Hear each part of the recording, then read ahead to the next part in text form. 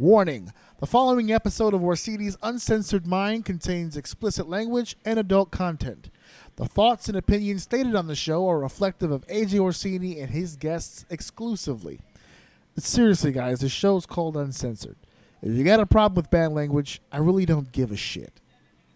We are here yet again. I am AJ Orsini. I am bequeathing episode 168 to you guys. We're going to talk about the shit I forgot to talk about before. I got to get this stealing the moves conversation in here. We're talking AEW, we're talking Impact, we're talking NXT War Games, all kinds of shit, and a special announcement. A special holiday announcement for you members of the Squad of O. Ladies and gentlemen, get ready for Orsini's Uncensored Mind.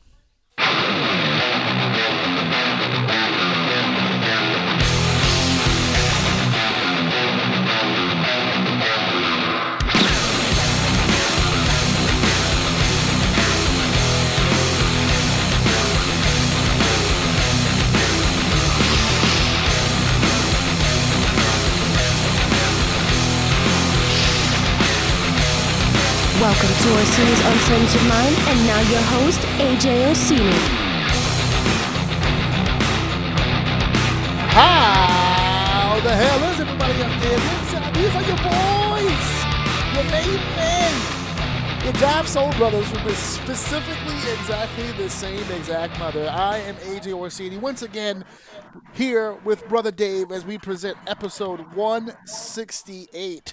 Here for Orsini's Uncensored Mind. My son is in my face grilling me right now because I just yelled crazy loud in his room, and he is disturbed by all of that. But we're here to talk all kinds of crazy shit. Of course, I'm back here with Brother Dave. Brother Dave, how you feeling? Feeling great. I'm ready to go. Let's do this. He's ready to go. He is so hyped. He's energetic. This dude's been screaming for the last few minutes. He's like a pent-up wild animal. He's trying to get this wrestling shit out of his system. He about ready to explode, folks. But I've got to give myself an old slap on the wrist. I'm an old slap on the wrist here. Oh, your old guy here, Uncle O here, made a bit of a boo-boo. I fucked up. Okay. I fucked up in a big way because I literally amped last week's episode off of one major thing that I was going to talk about and then never talked about it. We got so wrapped up in more our important Unisys. things Yeah, about, more important things were talked about. But I don't like having the whole point of a rundown sheet is to hit the bullet points of the rundown sheet. Well, listen, sometimes you just got to go live. Yeah, so fuck it. What's that, Bill O'Reilly? You just got to go fuck it. We'll do it live. Sometimes you just got to go live, man. Sometimes you just got to fucking do it. Okay, so what I missed last week, okay, I'm going to start off by asking the simple question to you, Brother Dave. Are you big with the social medias? Are you on there often? No, I need to get on there more. To be honest with you, one of the things I look at the most is your thing on Facebook because the notifications pop up, and I hate those little red bubbles on your phone. So I check those. I check those pretty often, but past that, not really. No, not really. No. See, I know you've got a Facebook. And I know yes. I have an Instagram, and I have a Twitter for my YouTube. I have not gotten into the habit of using them properly yet. Still trying to wrap my mind around other things. But as far as like surfing and checking things out and kind of staying updated with the random stuff that people love to stay interested in, no, not so much. I'm a little bit too occupied to sit there and flip through that. So okay, well the warning label I always give people who are not really on it, but they know they have to do it at the very least for professional purposes. I always tell people the same thing. It's a cesspool. It's Absolutely. a disgusting world of vulgarity and indecency. There are some heathens that have access to social media. And I happen to have quite a few of them on my page because most of my social media, I'll be honest with you, is predominantly professional reasons. You know, I have the show here. I do the wrestling stuff on the side. So I have a lot of different means in which you can catch up with what I'm doing or contact me for bookings, which, by the way, folks, if you're listening to this, that's AJOrsini96host@gmail.com for shameless plug for bookings and other inquiries you'd like to pass over to the show. That's the email to do that. But Also, you can check out ajoum.pumpy.com for this and previous episodes. And you can also check out prowrestlingtees.com/AJOUM for the current blue comic book tee and classic logo gray tee. That's all available. I don't plug myself enough, to be honest with you, so I saw an opportunity. Yeah, you just kind of went with that one. Let's pay all those bills early. We're going live. Fuck it. So the reason why I bring this up is because we did the breakdown just last week of Survivor Series 2020. It's in the books. And forever to be forgotten about until the history of time. That's a pay-per-view that took place. That's what we know, and that's about it. But I did make mention of the finish from the New Day Street Profits matchup, Tag Team Champions versus Tag Team Champions. And I posted on my social media, more specifically my Facebook, that I was digging this match. I loved it, as a matter of fact, because that was midway through the match when I said I was digging it. By the end of it, I'm going to go ahead and we said it last week. I loved it. I thought it was, to me, it was the best match of the night. You had a different best match, but that's fine. You still enjoyed this match, did you not? Yeah, it was a good match for sure. It was a good match. Definitely entertaining. I dug it. That was cool. Two good tag teams. I'm not a New Day person, right. So they're not for me. I respect them. I like what they do. I like what they do outside of the ring as well, as far as entertainment, plus their own individual stuff with like their YouTube channels and stuff like that, with the up, down, down. Like I like all that stuff. I'm just not a New Day guy. Yeah, with the pancakes and the dildos and the all kinds of stuff. Yeah, I get it. No, I get it. Any New Day fan has their masculinity challenged on a daily basis. This is a fact. Everyone knows that. So we get to the finish here.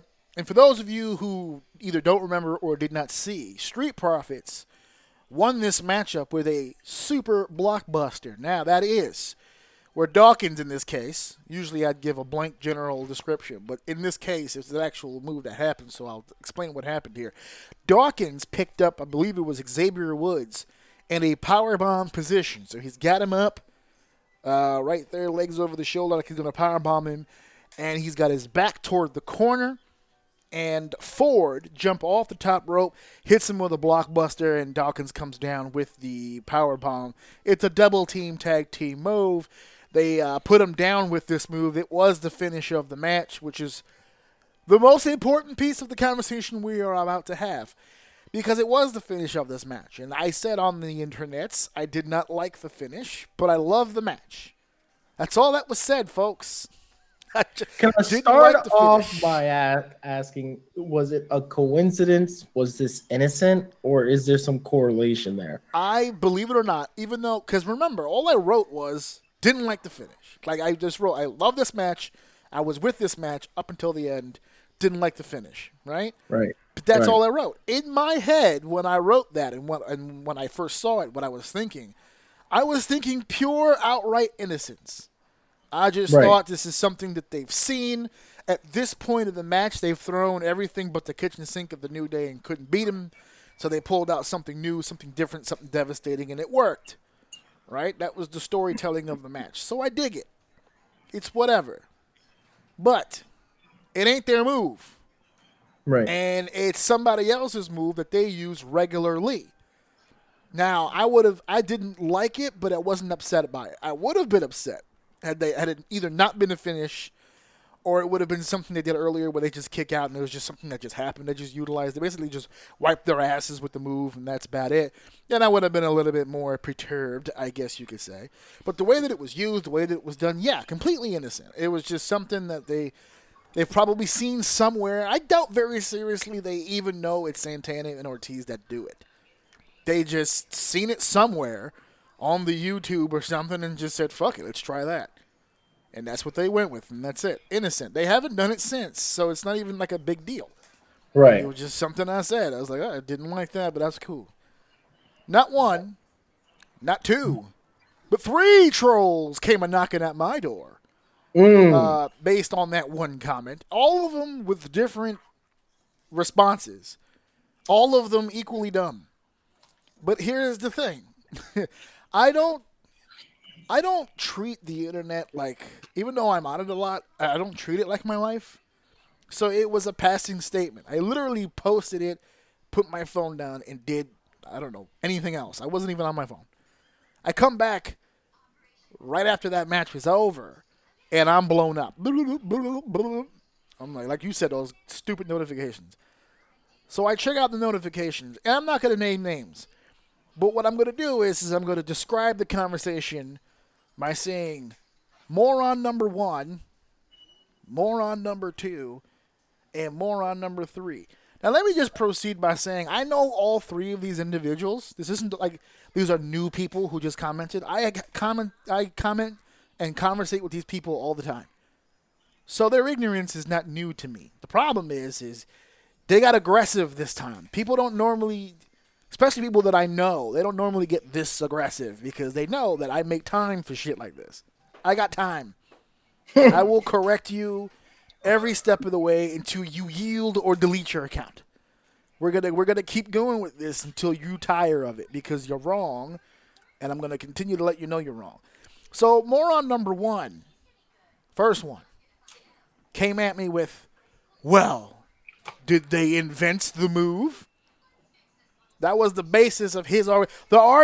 His exact sentence. There are no original moves anymore, Orsini. Everyone's using the same moves. So my response to that basically is not to combat, because there's some merit to that. You know, there's not a whole lot of innovation left to do in wrestling. There's been a lot but almost in every single one of those scenarios you can bring up, I can tell you, I promise you, that I've seen it and I don't like it. It's something that really turns me off. It's the reason why no matter how good he gets, I will never like Jey Uso and I will never like the Young Bucks because of how often they throw that super kick. Yeah. I'm sorry. It'll never happen. I don't care if they shoot the best promos. I don't care if they become the greatest skilled wrestlers in the world. As long as they keep using those moves as frequently as they do, I will not like them. That's just me. Yeah. But I'm sure I'm not the only one that feels that way. So to that point, I hate when people use especially famous finishers as a standard attack. Yeah. I just don't like it. That's part of the reason I wasn't that upset with this finish, because they used it as a finish. It wasn't like they did something blatantly disrespectful with the move. They did it. They moved on. They haven't even used it since. It was a desperation move, and it worked. And they told a good story with it. I got no beef and no problem with anybody involved, except for the people that are complaining about it. So moron number 1, my only response was, well, you're not in the industry, so you wouldn't understand. Which should have been the end of the conversation, because I'm telling you, your point of view is skewing you from understanding my point of view. Okay? My status is my point of view. You cannot counter my point of view with yours if you're not looking through the same lens that I'm looking through. You're a fan. You don't understand why the taking of moves means anything. Because like you just said, as a fan, well, there are no original moves. Everyone's doing the same shit. So to you, you see the wrestling business like this, whatever this is, right? This is how you see it, all right? You see it as red. I see blue. We're looking at 2 different point of views. So you cannot tell me I'm wrong in my point of view if you can't see my point of view. That's the explanation of, well, you're not in the business, you don't understand.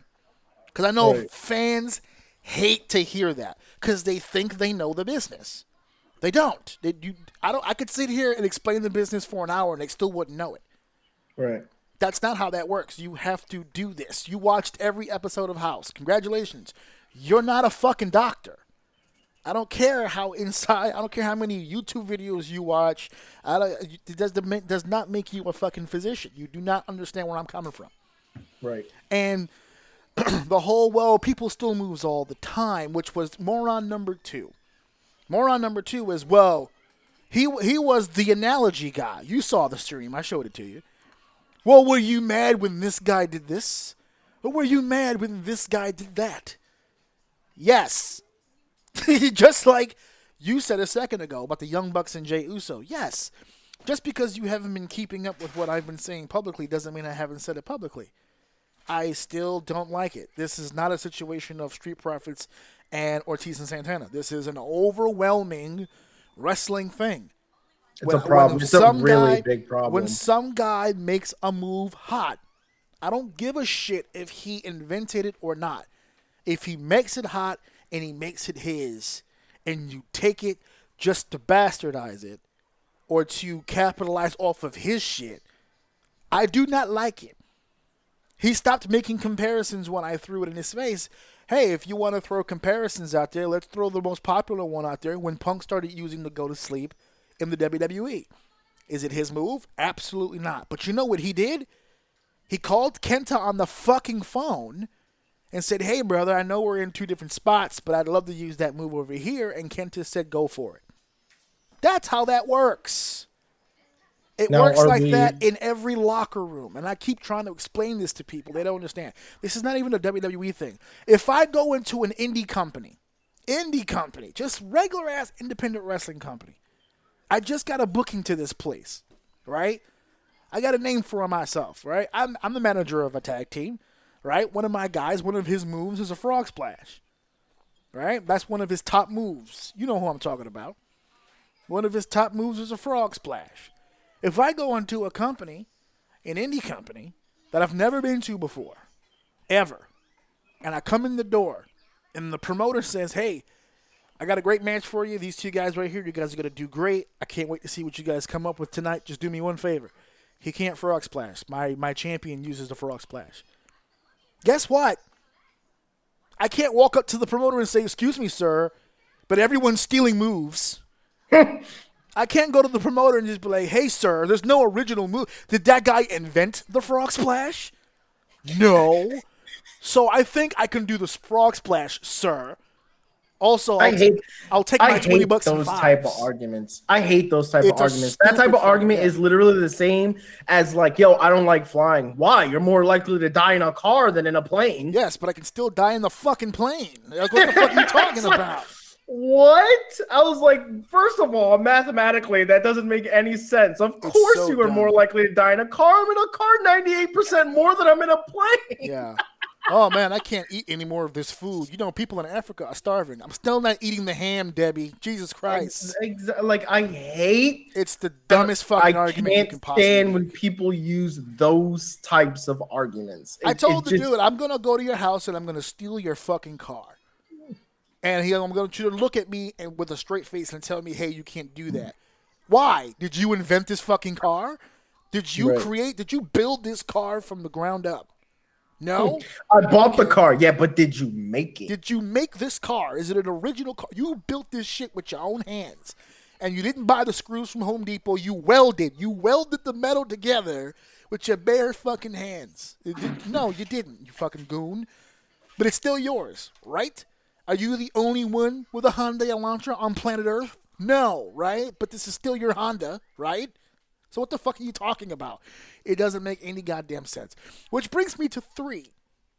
Speaking of not making sense. Because 3 decided to come in and troll in the conversation and didn't know what the conversation was. Which is another level of stupidity. Spent the whole conversation asking who the fuck I was talking about that even used the move. Then when one of the other morons said it out loud, now he knows the guys, now he's in the loop, now it's time to activate full Facebook troll mode and just go full throttle. Well, that's a dumb thing to say. Burr, burr, burr, burr, burr. First of all, sir, you're disqualified immediately for you weren't even invited to the conversation. You don't even know what we're arguing about. So that troll was the easiest to combat because all you got to do is just say logical shit and it fucks with their programming. They don't understand. Common sense. The first moron that we talked about with the whole you're not in the business so you don't get it deal, he bowed out first because there's no comeback to that. You don't know what you're talking about. You have an opinion of what you like and what you don't like, but you don't know what you're talking about. So he was gone. Analogy guy was gone. I said already when I threw the CM Punk thing at him, and then there was nothing else for him to have to say about that. So now I've defeated 2 foes. Now it's just me and moron number 3. Mano y mano. Doofus to King. One-on-one on Facebook, social media here. And he's the usual internet troll. Just kept going, it kept going, it kept going. Attacking, which is the next thing. I love when people do that because that's the immediate defeat. Immediate defeat. Oh, you're just being hypocritical because the move they stole is from your boys. Which, for the record, is not even a part of the equation. Because I've spoken to them since, but that night, when they did that, I didn't even bother. because I know Santana and Ortiz, and I know they were watching it because during the course of that whole thread, another friend of mine hit me up, my DMs there, messaged me, and says, you're arguing with these people about Santana, and he's watching it right now live because he was in this dude's house watching it live. And he's like, he's standing right here watching the show. I said, okay, well, did he see it? He goes, yeah. I said, what did he do? He just shook his head and laughed and then went to the next room to go get a beverage.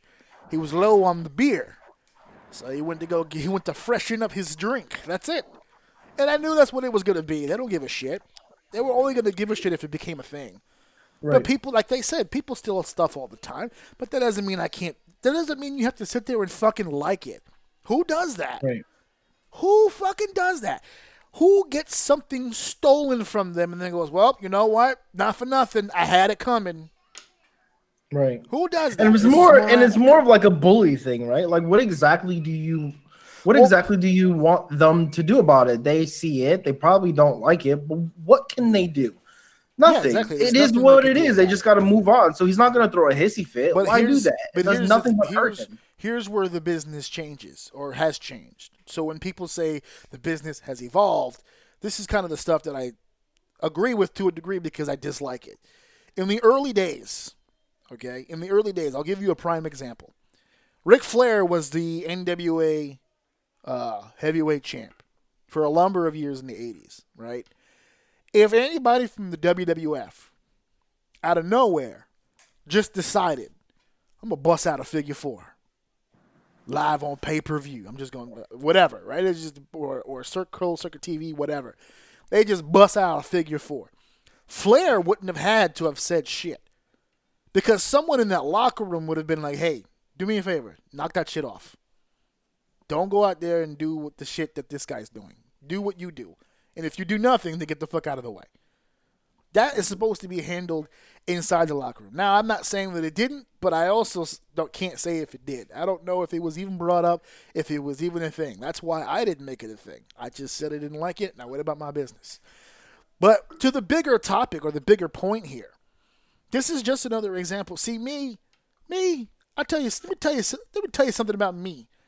When I'm one of those people, when I literally say I don't give a shit what people think, I truly and honestly mean that. I laughed the entire thing. They were fucking visibly fucking angry. Emojis, capital letters, all the regular internet ways to let people know that you are expressing distraught and anger were all thrown my way. Even angry gifs were thrown my way. But I made time for it. Because you're not going to come onto my page and tell me that I'm wrong about a fucking opinion. That's just... because it wasn't a fact. I just stated I didn't like it. And newsflash, folks, it's December 5th. I still don't like it. Not a fucking thing was changed about that entire scenario. I just don't know. At the end of the day, dude, like, honestly, I just really don't understand why. Like, it just didn't, no one got anything. What was the end goal? Was I going to go, you know what? You guys have changed. It's just, and it read so aggressive. Yeah. For no reason. And then if you ask that person, like, yo, why are you upset? They're probably like, well, I'm not upset. But the way where is that emotion coming from if you don't feel any type of weird way about someone's opinion? I really just don't understand it. It was confusing to me. Even when you told me you wanted to talk about it, I literally said, like, why? Like, it doesn't matter how. Listen, if there's one thing I've learned in this world is that when you have someone who could get so aggressive over something that literally makes no sense, you can't convince that person of anything. You are literally wasting your time having a conversation. Just walk away. Like, that's all you can do. Moron number 3 typed 3 times the amount of information that I typed on my own status and then ended it by saying I'm the one bitching. How am I the one bitching? You're matching my one comment with 3. Every chance that you get. You've spent so much time on my status. I'm the one bitching. It doesn't make any sense at all whatsoever. So anyway, yeah. Speaking of stealing concepts, well, actually, we're talking about stealing moves, but stealing concepts. NXT's back at it again. NXT this Sunday live on the WWE Network, December 6th. We are live from whatever facility. I don't know. Are they back at Full Sail? I'm not even sure anymore, and I don't really care. I haven't seen much of NXT. NXT has lowered itself. It's literally now, I've been saying for forever it's not a brand, and now they literally perform. It's literally become a developmental now, and I can't bear to watch it. I'm having a hard enough time with the takeovers. I can't watch the week to week. I've been trying. But this Sunday gives me a pay-per-view that is very fond in my heart. War Games. Have you had a chance to see any of the previous NXT War Games? No. Oh, no. I thought you were asking me something else. My bad. I was about to fucking unload. No, I have not seen the other War Games. All right, well, what are you trying to unload on? What about this situation? Just NXT in general, man. It's getting so bad to me that I have trouble putting it on. Like the design, I'd rather go to the network and watch something much more interesting, like Stone Cold Steve Austin's interviews with wrestlers or stuff about the Undertaker or past SmackDowns or something like that entertain me than to sit there and watch this. Like this is it's below developmental. Like I don't even think this needs to be on TV. Like there are a few people who you could literally take them out of here, put them in the main brand, have them on lesser matches and build them like you would normally do, and just get rid of everything else and be perfectly fine. Like, but anyway, I'm venting about NXT. I need them off of the USA Network. This was I need them off TV because I don't want to feel the pressure of having to watch this. I need them off TV. Well, I'm not pressuring you to watch it. So if you're watching I'm not talking about you. I'm just in general. Like I want to watch. I want to stay up to date. I've been watching so much of the stuff and enjoying it, but man, they could literally take like 5 or 6 of these people and just move them to the main brand, get rid of this shit, or not get rid of it, just get it off TV and use it as a training ground because you don't need it. It's what it's supposed to be. Gargano, Ciampa, and the Undisputed Era need to get off of this fucking program because there's no one they can fight with. Gargano is doing this thing with Leon Ruff. I don't care. Ciampa is doing, I don't even remember. I think it's Velveteen Dream. I'm not paying attention. And the Undisputed Era, dope, but they've got no one to go against. This new group with Pat McAfee and who is, let's get right into it, actually, when you really want to think about it, because I believe, let me pull this up here, that's pretty much going to be your main event for the show. I don't normally start with the main event, but I don't give a shit. We're not going to be talking about this long. War Games, it's going to be 4-on-4. It's the traditional, well, not traditional, because they made their own fucking tradition. It's still 2 rings with a cage around it with no top, which still bothers me. I don't like it with the no top. I get it's better to shoot, and it's easier for those off-the-cage spots, but I don't need off-the-cage spots. The Undisputed Era, Adam Cole, Kyle O'Reilly, Roderick Strong, and Bobby Fish versus Pat McAfee, Pete Dunne, Danny Burch, and Oney Lorcan. They've had 3 War Games pay-per-views, I guess you could say, in a row. This time of year, every year. Undisputed Era has been in all of them. It's become their game. They've been the heels for the first 2. This is the first time they're entering the War Games as the baby faces. And I love Pat McAfee. I love Pete Dunne. I love Danny Burch. And I love Oney Lorcan. I don't like the 4 of them fucking together. This makes no sense. It's a mixed mosh of all kinds of goofiness. And it does not fit. This does not. I'm not hyped for this match at all. Is this basically Survivor Series?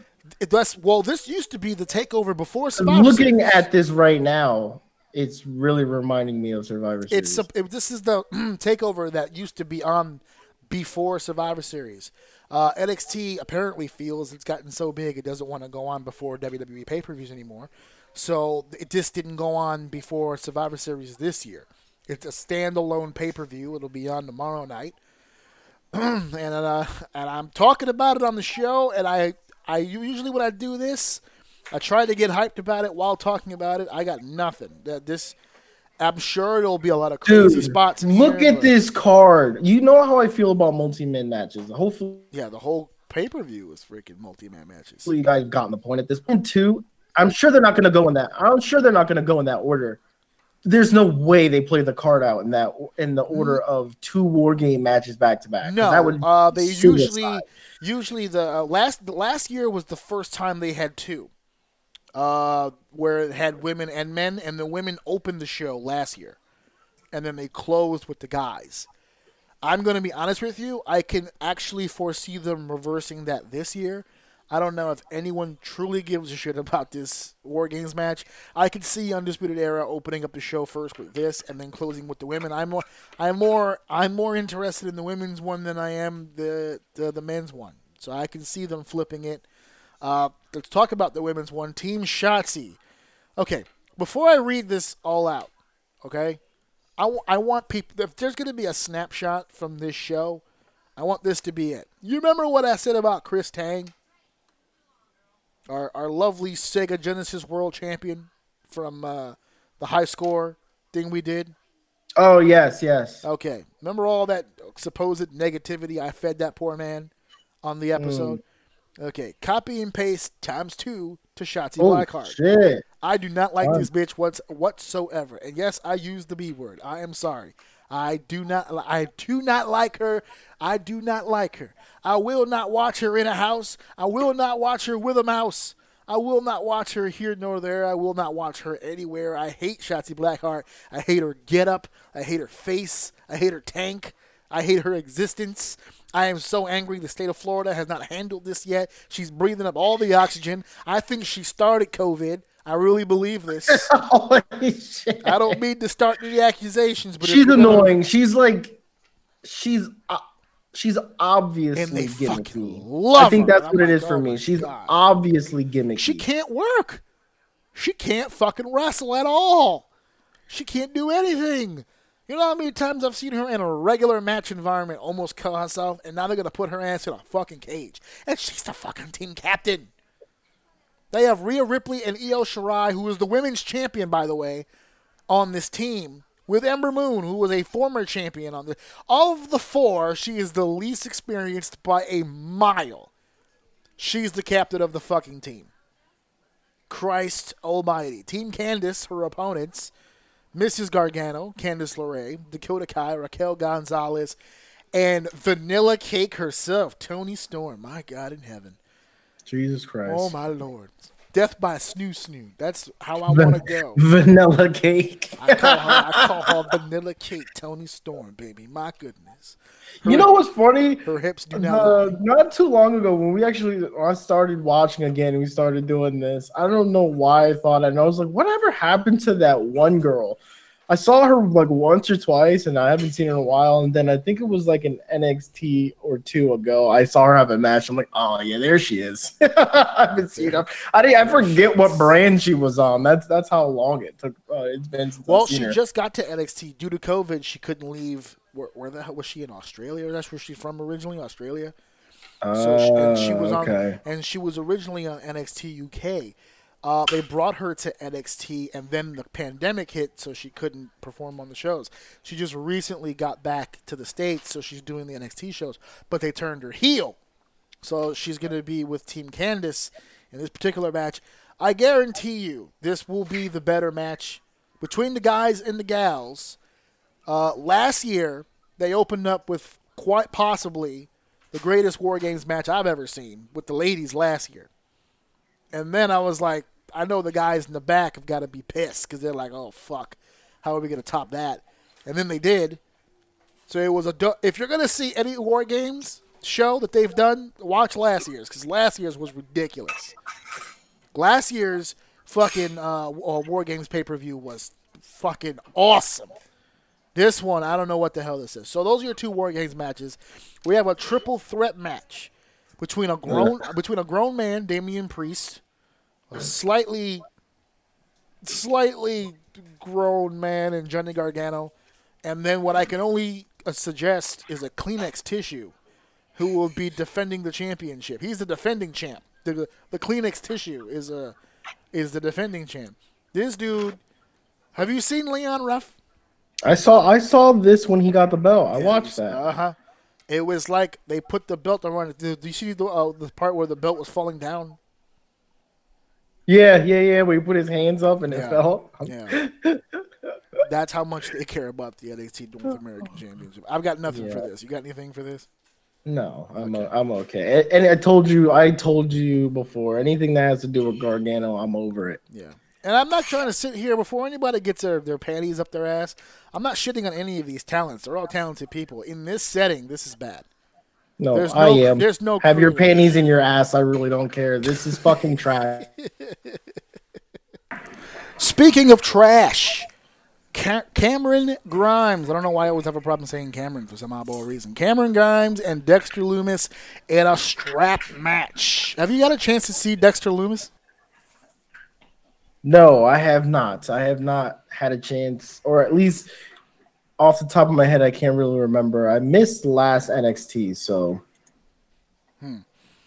Yeah, Dexter Lumis has got the wide eyes and the psychopath thing going for him. I kind of dig it. I like the. I don't. Oh like, yes. I'm sorry. Yes, I know who you're talking about. Yeah, he was the one in that scary This guy's house. great. I like him. He's one of the guys that I really do like. Yeah, this is the one where the guy where they were in. It's the same two guys. As a matter of fact, now that I'm thinking about it, that Halloween Havoc match. Yeah. Where they were in that STD-ridden home and they were just breaking shit down. Well, they're going to be competing in a strap match. This feud is continuing on. And then we've got Timothy Thatcher versus Tommaso Ciampa.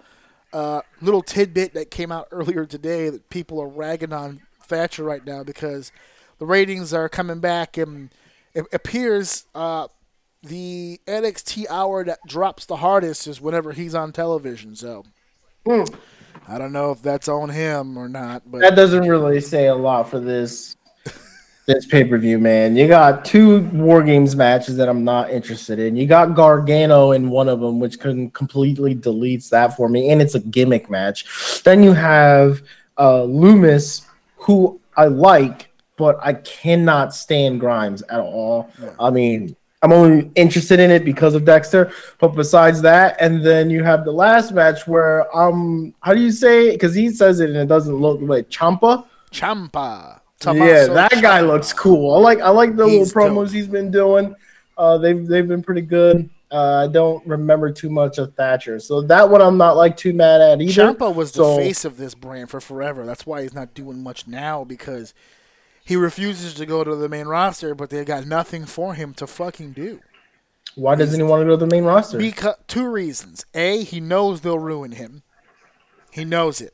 Creatively, he just knows he will be ruined. He's got the ear of all of the creators. I'm fucking sick of that, man. Shut the fuck up. Not you. Everyone else who fucking says that. Hear me. Shut the fuck up. Go to the main card. I don't want to hear the bullshit. I don't want to hear, I don't want to go. They're going to ruin me. Then don't fucking go to the WWE. There's other places you can go. Obviously, you feel like you're some type of great wrestler or personality to the point where you don't want to go somewhere because it ruins you. I'm so fucking sick of hearing that excuse for someone not wanting to progress. You're going to go to fucking school to become a doctor and not go to and become a doctor because you're just really good at reading books and shit and you know you won't be able to read books when you actually become a doctor. It sounds so fucking dumb. Go to the main roster or get the fuck out and go somewhere else. I'm sorry, but when I hear that, it fucking triggers me. I cannot stand that shit. Well, to your analogy, what this situation always felt like to me is going to med school, getting your degree, having the qualifications of being a doctor, but being too afraid of the responsibility, so you just stay a nurse. It's like so you could be a doctor, you can get doctor money, but you're afraid of what might happen. I don't want to get sued and lose my license, so I'll just stay a nurse. And honestly, people like that is the reason I strongly believe, and I may not know what I'm talking about, or you guys may think I don't know what the fuck I'm talking about, which is perfectly fine, but I really don't care. But people like this, like the Garganos and the Ciampa, who I don't know that well. Well, I have a second reason, and that might influence what you're discussing here with Ciampa. Because the second reason is this guy's had not 1 but 2 career-ending injuries, and they're grooming him for an agent and coaching spot at the Performance Center for when he's done and retired. So I don't know if he's trying to hit the road knowing that hit the road is not even a fucking excuse anymore because no one's on the fucking road. But before this, he got stale long before now. Okay, but that still doesn't change my point where people like that ruin what NXT is supposed to be, because you are past the developmental stage. I feel like wherever you are in this current point, you're either going to get better or worse. So being afraid to take that next step, or if there's injury stopping you, wherever the case may be, that's fine. But sitting, like if you're injury ridden and you're going to sit here because you feel like it may be too much to go to you're just hurting the people who are trying to develop. You're taking screen time away from people who are trying to develop. I just feel like it's such a waste to have people who should not be here main eventing pay-per-views and stuff. It's what's the point? I don't know. Top spots. It's Some of them are occupying top spots. Exactly. That's what I'm saying. What's the point? The Undisputed Era is in their third War Games match in a row. The third one. It's almost like War Games was made literally just for them. Like, it doesn't make any sense. They don't even have teams to go against the Undisputed Era. All 3 years, including this one, are all mixed match teams. Just teams that they put together to go against the Undisputed Era inside the cage. That's it. It's the weirdest fucking thing ever. Now, I know that there are certain stars, like Adam Cole, who have been very vocal, and Velveteen Dream, who have been very vocal about the fact that they can't wait to get to the main roster. They're like, I did it. Okay, I'm a champion. I'm ready to go. They haven't moved Adam Cole, from what I understand, or the Undisputed Era, from what I understand, because there's no one left in NXT. They have gutted themselves to the point where now they're on national television every week, and they don't have the talent for it. They just don't. And because they have left whatever formula they had to develop talent, because they're a TV show now, we don't have time to develop talent. They either got to be really good right now, and that's it. We got a bunch of guys here with a bunch of talent that's not being groomed to play the game they need to play it on TV. I don't like Cameron Grimes as a person. I've met him. I've got my history with him. But I can tell you he's talented as shit, and he definitely shouldn't be doing the goofy shit he's been doing with that gimmick. After the death of Cameron Grimes was Halloween Havoc, because he was so cartoony, so over the top, so Scooby-Doo with just everything he was fucking doing, that it almost took me out of enjoying Dexter. Because Dexter's doing his thing, and this guy's just being a goof. Like the scene where he's running from Dexter, and then he gets into the bathroom, and there's some chick showering, and all of a sudden he's got all the time in the world now to beat on some skins. Now he's like, oh, let me get my jacket off, and oh wait, I'm being chased by a psychopath. I don't know why they think this is entertaining. It's really not. It's Timothy terrible. I would love to see what other people think about these things. Yeah. Like, are they so battered and jaded that they just look at it and it is what it is, and they just kind of shrug it off and it doesn't bother them at all? Because I really don't understand why whoever the creatives are behind these shows thinks that this theatrical running through houses or these very gimmicky outside away from everybody movie trailer type matches is really moving the needle. It's so annoying, and you see them on every brain right now. So I'm assuming it's some type of fad going on right now that it's easy to do because of COVID or whatever the case may be, and they think it's interesting. Well, I'm going to be honest with you. Fucking bad. This was an idea before COVID. COVID became the excuse. Because everyone outside of the WWE was doing it. Matt Hardy changed the game on that with the cinematic matches, and it became a thing. But nobody else did the cinematic matches before COVID except for Matt and a few other companies who were trying things out. COVID, all of a sudden, it just became a thing. It was like, well, we could do this, and we could do that, and blah, blah, blah, blah, blah. There's a lot of talented people on this roster. They've completely dropped the ball on the best wrestler on this pay-per-view, Rhea Ripley. I have no idea what's happened to Rhea Ripley.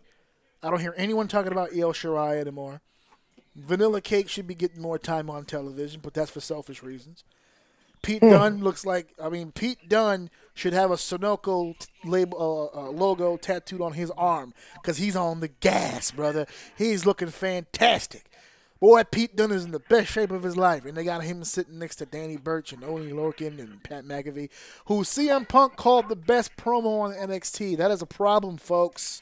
When the kicker from an NFL team is outperforming your whole roster, you've got a problem. Oh, that guy's amazing, Pat man. McAfee I am absolutely, and I know, like, my friend was telling me, oh, he has like a radio show or something like that. Podcast, same shit. Yeah, a podcast, whatever. Podcast, and I'm like, yeah, but there's one thing to be comfortable on a mic, and there's another to be able to talk. Yeah. The way this don't take that kicker shit out of the way. Literally, I don't think any of that stuff's matter because this dude, when it comes to a microphone, has fucking But you know what talent. it is? You know what it is, though? You can throw the kicker thing away because of what he does. If he was the shits, we would be like, oh, my God, look at this dude from football trying to be. Because when he first came out, he was so corny. I was laughing. Like, this dude's corny, dude. I was like, this guy is super weird. I was like, oh, I can't do this. I don't know if I'm going to make it through this. And then sitting through it and listening to him just go, he went with like no breaths, man. Yeah, and it was just connected together so well. I'm like, dude, this guy can talk. That's why this group is bad for him. This group is bad for him because this group does not fit him. There's nothing about this group that they have nothing in common. Yeah, but what do you see? Who could you put him with that his level of talent of talking would actually benefit them? Because that's tough, man. Because this guy can kind of outshine. I think that's the problem. Is that he kind of outshines the people he's around a little bit right now. He does. That's why what you kind of need to do with that, though. But that's why I think this particular group does not work well with him. Not just not just commonality, but when you have a manager, right? And this is coming from I'm a manager, right? So this is coming from not only personal experience, but just my education from the business. When you have a manager who speaks, it really depends on your manager. When you have a manager who can speak well, okay, it's cool. It's good to have established guys near him. A good example, J.J. Dillon, right?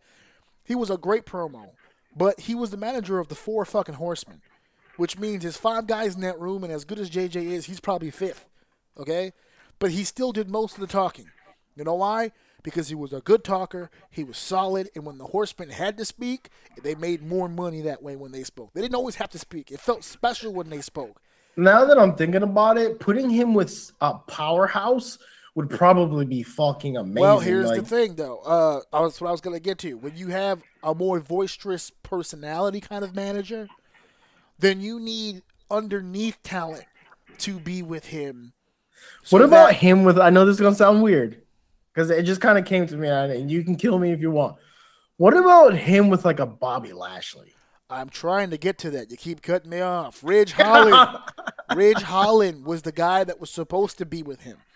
Pete Dunne was a last-minute substitution. Ridge Holland, 6'5", 290, 300 pounds of muscle, pure unadulterated athlete. He looks fantastic, but he's green as shit, which was perfect for him because he didn't have to say anything. Let Pat do all the talking. He does all the manhandling. Perfect relationship. It's me and Sam. Yeah, you get what I'm saying? I do all the talking. Sammy does all the destruction. That's what this guy's was. So think about it. Danny Burch, Oney Lorcan, tag team champions. That fits to a degree because even though the tag team champions are kind of on the lower end, they don't do a whole lot of talking, so they're not going to ask for any mic time. Ridge Holland, big muscular dude, the muscle behind the group, and Pat's mouth. That group would have been dope. Adding Pete Dunne to me fucks this whole thing up because he's got his own fan base, his own style of doing things. None of this stuff really fits. And even though Pete really doesn't talk too much, he's not that great of a promo, which gives Pat more of an excuse to talk. It doesn't give Pat anything to talk about. A manager is only as good as the content. He needs something to talk about. Right. Yes, he can sit here and say, look at Pete Dunne, 600-plus days as NXT UK champion. He's one of the greatest champions in WWE history over the course of the last 5 to 10 years. Like, he could spill the resume like what Heyman does with Lesnar. NCAA, heavyweight champion, UFC heavyweight champion. But eventually, even Heyman had to stop because nobody gives a shit. Unless Pete's going to go out there and just dominate people, it doesn't give Pat a lot to talk about. Pat goes out there, he does the traditional heel stuff. We're a dominant force. We're this, we're that. But they don't dominate anybody. with Right. a big pile of muscle like Ridge Holland, the two sneaky little break and wrestler dude on the side, his big mouth. It would have been perfect. I actually would have enjoyed that more for this War Games than the match that we're getting, in spite of the fact that Pete Dunne's a better wrestler. It just fit. You got when you have a guy like Pat, you got to fit your guys around Pat. Pat will get you the fuck over, boys. He'll get you to the promised land. He may have been a kicker in the NFL, but right now in NXT, that motherfucker is a quarterback. Give him some receivers, and he'll get you to the promised land. He needs somebody around him that's just going to be young and dumb and let this guy fucking do all the work. Let Pat get people over. Punk was like, hey, everybody on that roster should feel stupid because all of you grew up wanting to be wrestlers. All of you went to wrestling school, and you letting the football guy outshine you. And that's absolutely 100% correct. I have way too many guys in the industry, way too many, who cannot cut promos and will actively tell me. Gift, man. Actively, I get it. I get what you guys are saying. Yeah. But let's throw that in the trash, man. You're taking away from his gift of gab by calling him the kicker guy, dude. All right, no, you're right. No, but I said that earlier. I said because of his talent, the way that he's done it, you can throw that aside. The kicker right. thing. I only said it again just now because that's what Punk said. But no, for sure. Yeah, I agree with you that he's kind of broken. This dude's I good, take him man. as a professional now. And he's great. Like you said, he's definitely he's got the talent, and you can definitely see that. Although he is comfortable, you can see how he can be a little uncomfortable, like the way he talks and stuff like that. He doesn't have as much control as it seems. Yeah. But when this guy gets sharp, man, I swear to God, they better put him with someone good. You have something. And he says, if you listen to his interviews, like on his show, because on his show he's still him. You know, he's not bringing the gimmick to his show. He's got sponsors. He's got things he needs to do. It's like this. I'm not OTP on this. I'm still just AJ on this. Right? So he's able to separate the two. That's the new age thing now, apparently. This is the new kayfabe. You know, I get to be myself on on this show, but I can't be myself when I'm in the front of other cameras. It's a weird thing. But he's himself on his show, and he'll tell you. All right, first of all, he went to school for real, not WWE developmental. He went to a real school, Rip Rogers, who's trained some of the best professional wrestlers to ever live. Mm-hmm. Forget in the world today. Whoever lived. A lot of the best came out of Rip Rogers' school, and he didn't get there by happenstance. He doesn't live down the block and was just like, well, I'm going to check out. He sought out who's the best. Okay, that guy's the best. All right, I'm going to go learn from him. And he went trained with that guy, and Rip Rogers is one of the best trainers, so he's learned from the best. He's got the best attitude, because the first thing he did, according to him, I'm going by his words, he loves his business so much, the first thing he wanted to learn was the business. I'm already learning the wrestling stuff from Rip. I'm not going to bother him with that. But if I'm going to be in the WWE, if I'm going to be in NXT, how does this work? What is my role? What am I supposed to do? What's the job? Okay, you're going to do this. You're going to do this. Okay, fine. Fuck it. Then that's what I'm going to do. And he talks to all the right people. He talks to the promo guys. If he wants to learn about being in the ring or getting better in the ring, look at all the people they have access to. He goes to Shawn Michaels. Shawn, you know a thing or two about taking bumps, right? What am I doing wrong here? What am I supposed to do? He wants to learn about promos. He goes to Triple H. He goes to all these different guys that are backstage. William Regal. How am I supposed to talk? How do I forget talk on the microphone? Heel promo. How am I supposed to get this guy over as a fucking babyface as a heel? Tell me. You lay out the blueprint. And I'll go out there and I'll fucking say it. And he's not just here because I want to be famous. I want to stay relevant. Like, he wants to be in this business so fucking bad that it hurts. And it's nice to see a guy who really want it, but also have the talent to fucking do it. Because I get messaged by people all the time who really, really want to do it, but they can't. And I have to tell them, you're wasting your time. It's a dickhead thing to say. It's a dickhead thing to hear. But you're wasting your fucking time. Yeah, this is not going to be for you. This is just what it is. And I've told that to people, and it's been 10 years, and they're still breaking their ass. And, bless them. They're following their passion. But this is as far as your passion is going to fucking take you. But Pat McAfee has fucking got it. He absolutely fucking has it. So that's your War Games pay-per-view. That's going to be again tomorrow night, December 6th, live on the WWE Network. Let's flip channels. Let's head over to the other side for just a second here. So, All Elite Wrestling. Oh, boy. Had a little bit of a shindig. Now, here's the thing. I'm going to start off. First of all, I don't have a whole lot of negativity. I have the feeling that you do. But maybe I don't have negativity. I have concerns, and I'm afraid. Okay. I'm trying to spin all of this shit that I'm finding out and I'm seeing and I'm learning about as a positive, and we're going to explain that. But winter is coming. There were a few people who thought that was going to be the name of an upcoming pay-per-view for them, but it was a built-up regular free for television Dynamite episode, which is perfect. They should do more of these. Please get more people to watch this fucking show. They did over 900,000 on the ratings this week. It's the highest rated show they've had all year. Their initial show, I believe, was their highest still to date, well over 1 million viewers. But they've dropped tremendously since, and they've stayed pretty stagnant around anywhere between 600 to 700,000 up or down, plus minus. But this was well over 900,000, close to 1 million again. And it was not because of the surprise. I'm getting sick of people saying that. Well, he's rated. No one knew he was coming, my dude. They didn't. Right. The main event was dope. Did they have an idea? Because that would be the other half of that. No, I don't think so, because the prevailing thought about Sting was for the pay-per-view. It wasn't for Winter is Coming. It was for the pay-per-view when they kept talking about a former the superstar from this company and that company, and they were really teasing, and people were like, oh, it's got to be Sting, right? Because his contract is up. And then fucking Gangrel showed up, and we were like, what the fuck is that? And then all of a sudden, like 2 weeks later, boom, Sting. So I don't know if it was just a swerve because of the whole Winter is Coming just gimmick of it, or whatever the case may be. But he makes the big reveal here. He comes out at the end of the Hobbs and Starks, I believe it was, against Rhodes and Darby Allin match. They're beating up on Cody. Out comes Sting. My phone almost fucking melted. It almost exploded in my goddamn pocket. Because everybody was all, Sting! Sting! I got videos sent to my fucking, I got text messages. I got Facebook messages. I got Instagram messages. It's Sting! It's fucking Sting!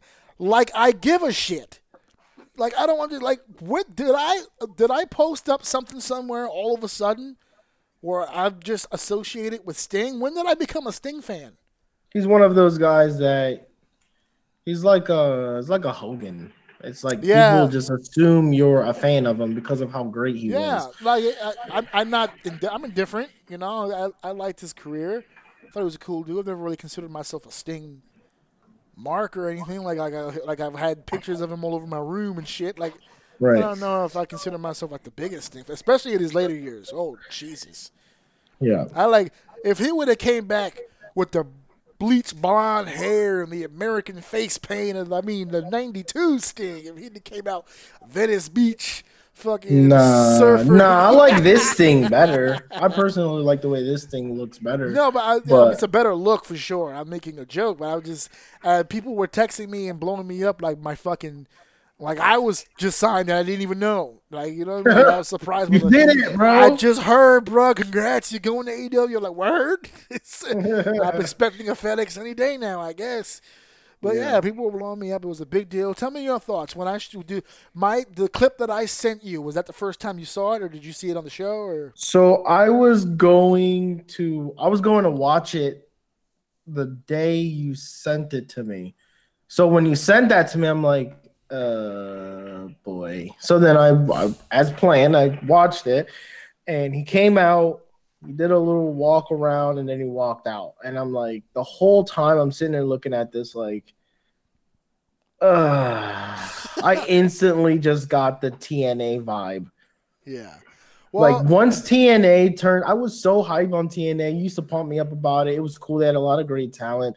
And then the moment TNA turned into WCW, it was just like, I don't want this. Like, I don't want this now.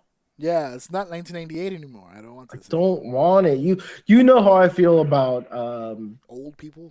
Old people coming back. Like, I get the whole nostalgia thing, and that's fine. But like, to take up whole matches or have a storyline around them. It's just like, come on, dude. Like, get out of the way. You had your time. You're a legend. Come into the ring, wave, or maybe interfere in a match or something fun. That's fine. But, dude, I don't want to see WCW.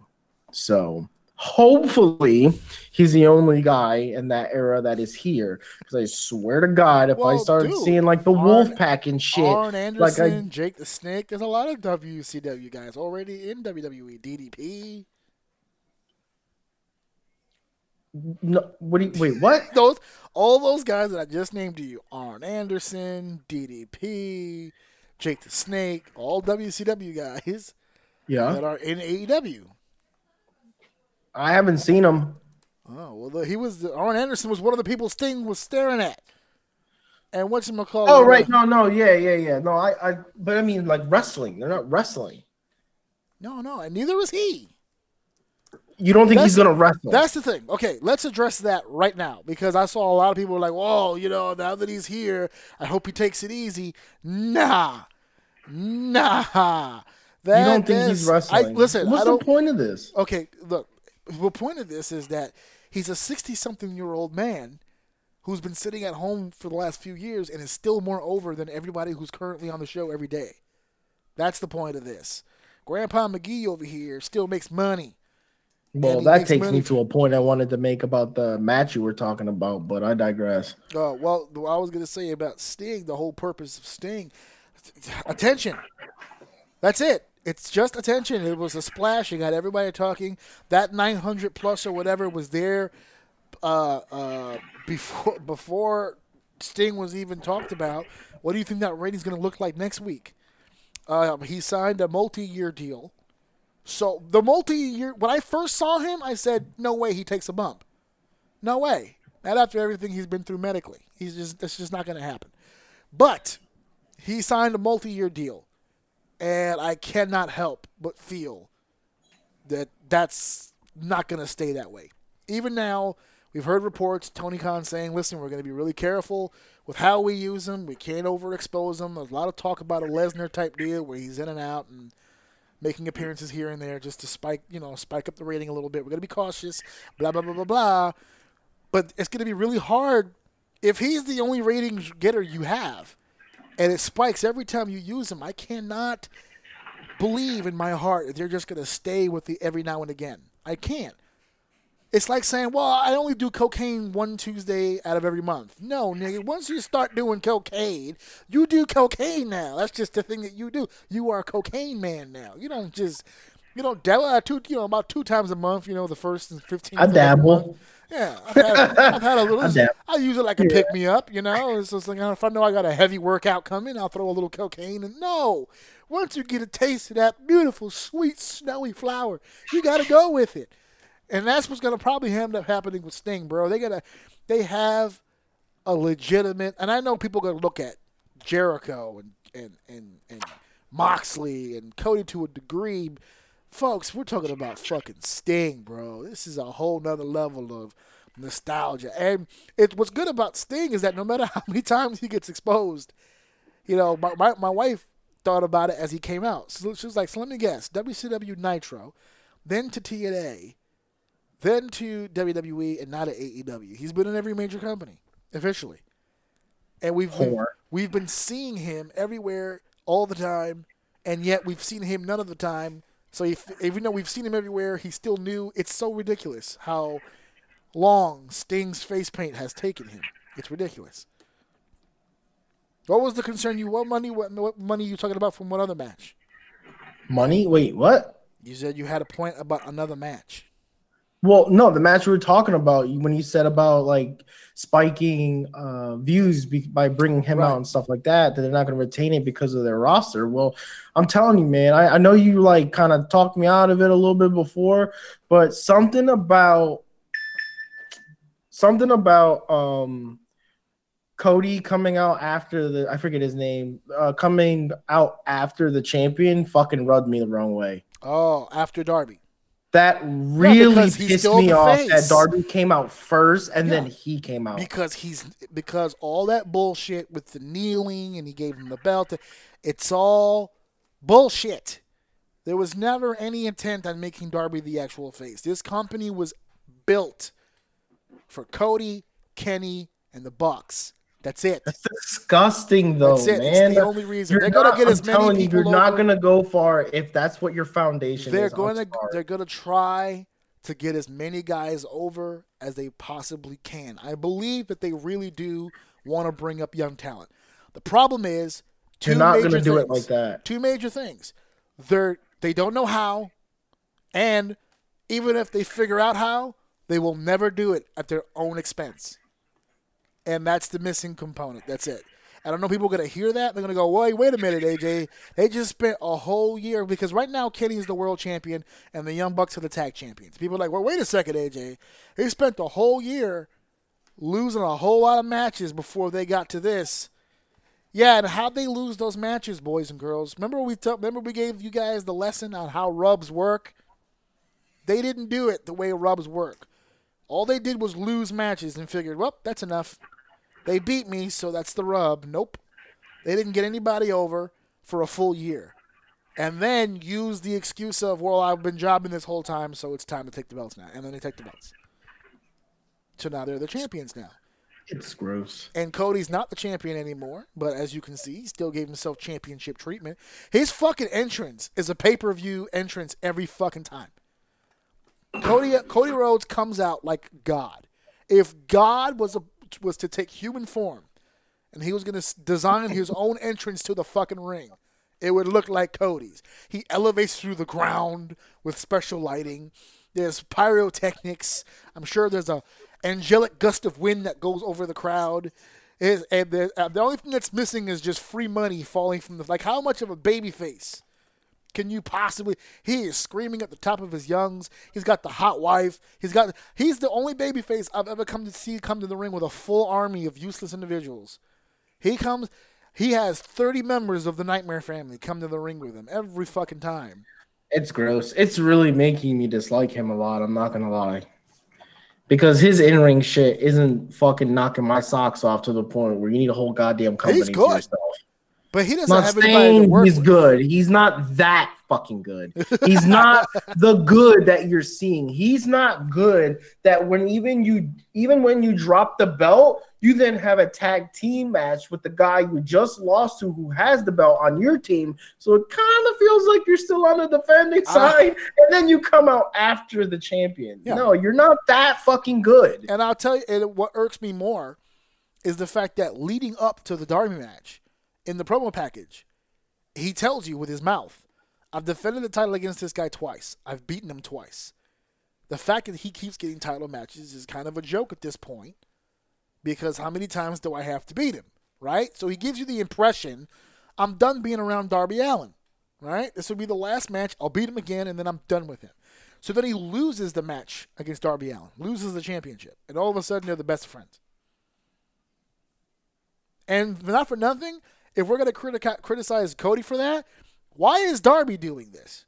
He has no choice. No, I know he has no choice as far as because the person that's pairing himself up with him is the fucking EVP. But character-wise, I don't mean in real life. I mean as a character. Why the fuck would Darby Allin even want to tag with fucking anybody?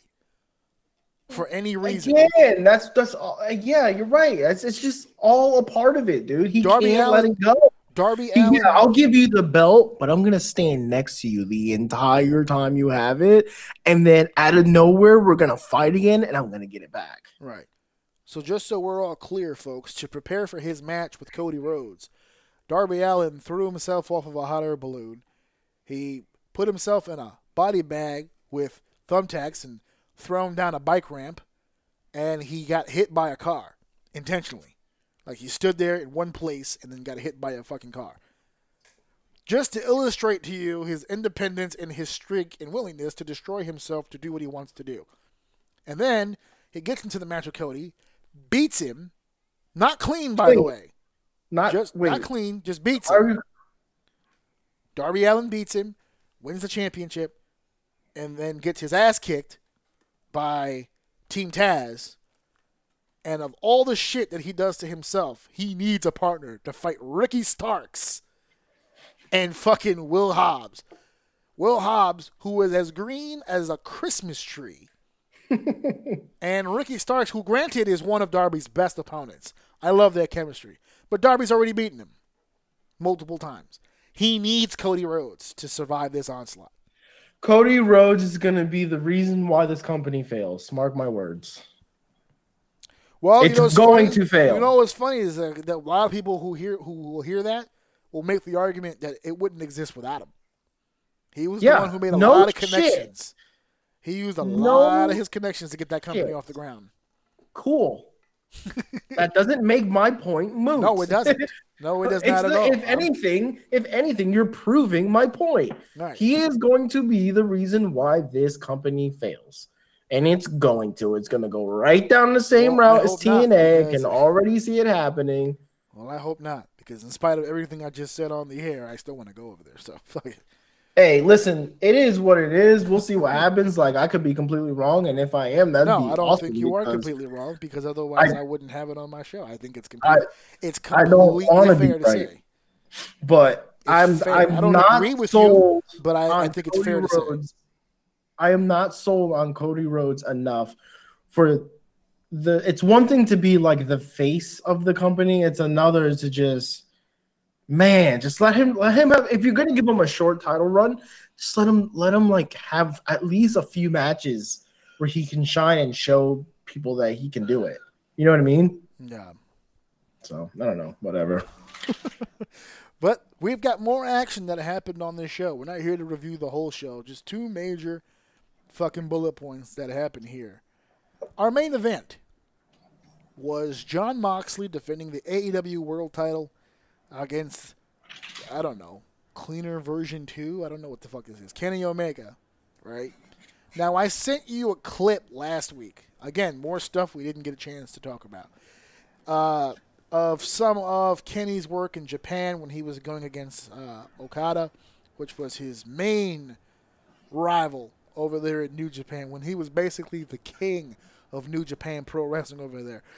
Did you, A, see the clip that I sent you? B, did you get a chance to see any other Kenny film from Japan aside from that clip? I saw the thing you sent me. I watched that. No, I did not go any deeper than that. From what you saw, right? Because you've seen him now a few times in AEW. From what you saw, are you seeing the same person? Yes, absolutely. He's exactly the same. Exactly the same. That's what you're saying. Yes. He appears exactly the same to you. Again, I just only watched that one clip. That's but fine. Yes, I didn't really see much different. Because it was a first impression type deal. I mean, that clip that I sent you is pretty thorough. It showed some of his stuff from the matches, some of his promo stuff. It's a little bit of everything there going on. That's why I sent that particular video, because it's kind of like a highlight reel of some of his best shit type deal. So that's him at his best in New Japan. You've seen him perform on AEW, and you're seeing the same exact guy. Yeah, but if you're trying to say that he's not, I mean, no, I'm trying to say that he is. Okay, because it sounds like you're trying to. No, because I'm keeping hearing. But the opponent he was up against in the clip you sent me was far better than the people that I've seen him against. Okada, you can make the argument Okada is the best wrestler on the planet. I mean, you haven't seen. I'm sure you haven't seen too much of him. No, not too much. Brother, this dude had. I gotta send it to you when I find it. He's a big man, though. He's a big boy, but the big boy can move. The big boy can go. He's smart. This guy could wrestle a great match in 5 minutes and a great match in 5 hours. It doesn't really matter. This dude is their top guy over in New Japan. Kenny was a fantastic opponent for him. Best way I could describe it, that's their Stone Cold, and Kenny came out of there like a rock. Like they were like a neck and neck type deal. Like they were so popular, and their matches. They had 3 of the most classic matches of all time. One of them got 6 stars, my man. 6 stars. 6. That's how crazy that shit was, and they had such a great rivalry. But I keep hearing from people that Kenny when he came to AEW, he took it upon himself, much like quote unquote the Bucks, that they were going to put as many people over as they possibly could. Before he came to AEW, when his contract was up, Kenny Omega, with New Japan, they made him a spectacular offer, from what I understand. I don't know the numbers, but they made him a spectacular offer to stay. He was already over. He was practically living there. He had adopted the language, everything. It was perfect for New Japan. Right. But he had 2 other opportunities in the wings. A WWE contract. And I don't mean NXT, bro. Which I think would have been perfect for him. I thought so, too, at the time. From what I'm seeing from him and his style. Was not an NXT deal. He was going to go straight to Raw. Right, yeah, of course. That would be a joke to put him on NXT. Yeah, absolutely. Absolutely. And then there was the AEW opportunity. Now, the AEW opportunity, obviously, they were offering him everything that he has now. Obviously, he's going to work with his buddies, but he's an EVP. He was going to get an opportunity to work more on hands-on in the business side of things. WWE, he just would have been another act on the circus, you know? Granted, fair. He would have been far better paid in WWE than I'm sure he's making in AEW, but I don't think the numbers are still that bad. He chose and he gets a lot more freedom in AEW. And he gets a lot more freedom, right. So, obviously, on this show, I stated I believe he was going to go with AEW, but I feel the WWE was a better opportunity. Seth Rollins and AJ Styles were pushing hard for him to go to AEW, to WWE. They were trying to tease WrestleMania matches with him and all kinds of stuff. He ended up going with AEW. And the talk of the town was that Kenny and the Bucks are going to do everything they can to get as many people over as they possibly can. Kenny is coming in, and he's regarded as either number 1, number 2, or number 3 wrestlers on the planet. So they're like, all right, cool. He'll come in here. We'll get a bunch of matchups going. We'll get guys over. I don't think he got a single fucking guy over. And now he's going into cleaner mode here. And he's going to start doing his thing again. So all I keep hearing from people over and over and over is that, well, now that he's doing the cleaner thing again, now we're going to get the Japan Kenny. This was something else. He was doing some AEW stuff. This was him just he was sitting back, you know, he was kind of hampering himself just a little bit to get the next guy over. But now we're going to get full Kenny. I don't believe that at all whatsoever. I believe Kenny Omega got exposed here. I don't think he's the performer that I don't think he's regarded the same type of performer here as he was over there. I think over there, the booking was better. They protected him better. His shine was better there. I don't think Gato, who's the booker for New Japan, the creative team over in New Japan, they know how to do this. Okay, and booking, it's not just how many wins you get, it's how you're protected, how you keep that star looking like a star. And everything that I've learned about AEW, they have no idea how to do that. Guys will get pushed to the moon and then lose to stupid matches. It's up and down, it's up and down, it's up and down. They will push multiple people, but they'll rarely ever get protected. The people who are protected the best are the people who know how to protect themselves. Cody protects himself great. Jericho protects himself great. Even when he loses, he has an out. Moxley, all the smart wrestlers who have been there, who have experienced, been on the big stage, the WrestleMania level type talents, they know what they're doing. Everybody else just get jerked around. And I feel Kenny's in that category. I think I showed you that link for a reason. I think the Kenny we've gotten here is the same exact fucking Kenny from Japan. He's just not as over. Because the rest of the audiences here don't look at him the same way the Japanese audience did. What do you think about that? It's his shoulders, dude. He's got weird shoulders, dude. I'm telling you, every time he does a move or he does this slow-mo speed up thing, and is like the way and it's not bad. It's not a bad thing. Like it kind of makes his moves seem like they have a lot more impact. Mm-hmm. So it's not a bad thing. It's just like the way he shrugs his shoulders, his body frame is weird. I'm going to send you a link. Because no one has shit on Kenny Omega more than Jim Cornette has. Really? Really. And there is a compilation on YouTube I have to send you because. Oh, please do. Because he's been calling him. Oh, what the fuck was it? Dancer McFingerbang or something like that because of the gestures.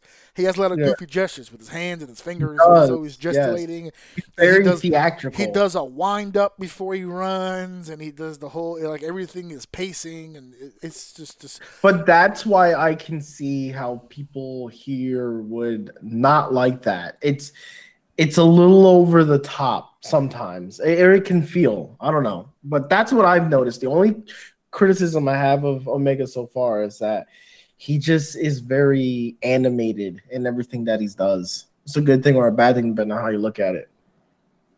No.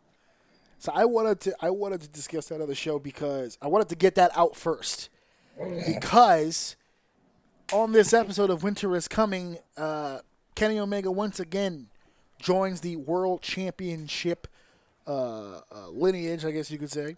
And he is the AEW World Champion. And he defeats Jon Moxley, the guy who seemingly overcame every fucking obstacle in the book. Has now joined the Shield I Just Knocked Up My Wife club and is now off to go do whatever he's going to go do. He's dropped the belt. He's done the good piece of business.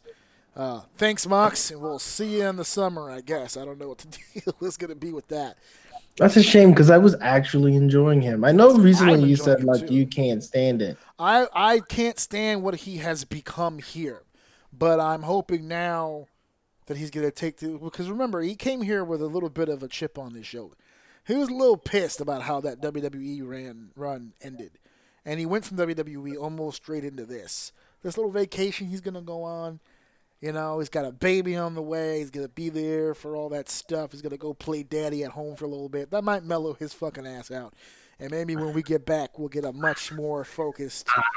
Yeah, I mean, I get it. I get what you're saying. I don't understand it because I don't know the past part of it. But I really liked him here, man. Every time he talked, dude, it was just I'm staring at the screen and just waiting on his next word. He's my favorite promo of all time. He's so good. I can listen to Moxley promos all fucking day. Have you gotten a chance to hear any of the old ones from back in the day? No. I want to look. I'm gonna start clipping shit to you tonight, bro. You need to sit down and watch some of this shit. WWE put a sour taste in my mouth with him. Oh, it was to the point that when I saw him on AEW, I didn't even realize it was him. And then when you pointed it out, I couldn't like unsee it. I'm like, oh, okay, yeah, I see it now. And man, I'm just. It's sad that you're telling me that that's why he dropped the belt because he's leaving. I don't know if that's the exact reason. I'm just putting two and two together because I do know that he's leaving. I just don't know if it's now because who knows? We might get a rematch at the next pay-per-view and then he takes off. Right before. Yeah. But the point is that I do believe, I'm putting two and two together, that the responsibility of the belt has been transferred over because of who knows, right? Because she's not having the baby today. You know, babies take time. You got to cook it up right. I know all about that. You fuck up the cooking, that's it. You get stuck with whatever you get stuck with. Oh wow! So I wanted to make sure my situation was okay. So I'm sure he's gonna do the same. He's gonna make sure because this shit. Hey, listen out. For those of you out there with no kids, I mean that shit when I say you gotta do the cooking right, baby. Because they gotta eat certain things, they gotta do certain things, they gotta sleep a certain amount of time. They can't eat certain things, they can't drink certain things. It's like having a pet for 9 months. You got to keep an eye on it, make sure it doesn't wake up belly up in the bowl. You got to keep an eye on these ladies while they're impregnated. You put it in there, so you got to keep an eye on it while it's baking. Once it comes out, you can just leave it with the mother and go about your business. Everyone knows that. Go. Everyone knows that. That's common knowledge. Fatherhood 101. I did my part. I proved my point. I did it. Okay. And then that's it. You just leave. Hit me up when he heads to college. I'll put some money in. I got some ends on it. That's pretty much how fatherhood goes. That's my dad wisdom for the day. I'm ready now. Put it in her belly, and then when it gets here, just kind of like, be around every now and again. Punch the oven, make sure it doesn't get burnt, and when it's done, stir it up and walk away. And then that's it. And like a turtle, you just go back in the ocean and hope the egg figures out what to do after that. There you go. Fatherhood in a nutshell. We got a new world champion at AEW, and then, it's how we got the new champion. Don Callis, who I don't think you know this, so I'm going to refresh your memory. Don Callis, you have some familiarity with Don Callis. Okay. You've seen this man perform live with your very own eyes. Wow. Yes, you have. He was known in the WWE, why is his work name escaping me right now? He was in the WWE, is my point. And he was, this is going to fucking mess with me. What was it? Because he had a different name in the WWE. It was. Why am I skipping on the name? I'm quickly trying to look for it, but I can't seem to find the specific fucking name for the Cyrus. No, I'm sorry. He was known as Jackal, later known as Cyrus in ECW. There it is, Jackal. Okay. He was the manager of the Truth Commission. You remember the Truth Commission? I remember the name. With Kurgan, the big 7-footer, the military people. Okay. Okay. Okay. I sound like Joe Pesci now. So, yes, he was the manager there for them. He's a hell of a booker, and he's a hell of a creative guy. He joined the ECW after WWE let him go. He's traveled around for a bit. He went over to Japan. He was working with Japan as a commentator and helping with creative. Currently works for Impact Wrestling, formerly of TNA. He's all over the place, this Don Callis guy. Now, during his time in Japan, Don Callis, he befriended another gaijin by the name of Kenny Omega. Remember, Kenny Omega was over there doing his thing. He was the man. And Dan Callis and him had a great relationship. Right. Don was trying to push for him like he had a shot in hell. But remember, I told you there was 2 contracts on the table, WWE and AEW. I only mentioned those 2 because I'm sure those were the only 2 that he actually considered. But Impact definitely made a play because of Don Callis. Don Callis is also friends with Chris Jericho. That's how the matches in Japan with Jericho took place. Callis got him in, or was able to convince him to come in. The reason why I bring this up is because Don Callis did commentary on, I forgot what it was, Dynamite, pay-per-view, I don't know. He did commentary on one of the Kenny Omega matches. Oh, I think it was the pay-per-view, where he called Kenny and Adam Page, I believe. Okay. And I laughed at it. I was like, this is stupid. Why would an Impact commentator come on AEW to talk about Kenny fucking Omega? This is dumb. Well, not so dumb, apparently. Because here's Don. Sense now. It's all coming home to roost now, Bobby Boucher. Because Don Callis is on this episode of Dynamite, and he turns heel, I guess you could call it that. Jacks old Moxley on the mush, costs him the match in the championship. Kenny Omega walks out the champion because of Callis. He helps his good buddy become world champion. Then they exit the building in true Omega fashion now. He doesn't stick around for no bullshit. He hops in his expensive Uber because he got the Uber XL. They always get the big vehicle. And because it's COVID and because the hotel and the area that they're living in is literally down the block, I'm sure it still costs them a good hundo just to get down the block because Uber XLs are expensive as balls. And just before they got in the Uber, the interviewer walks over to Callis and says, what the hell's going on? What the hell's happening? And Don Callis says, you can check out all the information about what went down tonight this Tuesday on Impact at 8 p.m. And then it was confirmed online that is correct, folks. Kenny Omega and his newly won AEW World title will be live on Impact this Tuesday. So you already know the ratings is going to jump up because everyone's going to want to take a look at that. I'm going to try to take a look at that to see what the hell they can possibly say. Yeah. That's going to explain what the hell's happening. So people just thought this was going to be a one-off deal. Kenny's going to do a favor for Don, blah, blah, blah, blah. It looks like AEW and Impact, as of right now anyway, things can change, are going to have some sort of open relationship going down the line. Now, it's not as simple as just Kenny going to Impact, but it's not as open as everyone online has been speculating. Oh, we're going to do Impact versus AEW. Slow your roll, bitches. We're not at that point. We're not going to get to that. There isn't going to be an AEW versus Impact pay-per-view anytime soon. But there is going to be some open negotiations. There is going to be some open talk. Now, you used to watch TNA just a little bit, whatever I would show you, I guess, back in the day.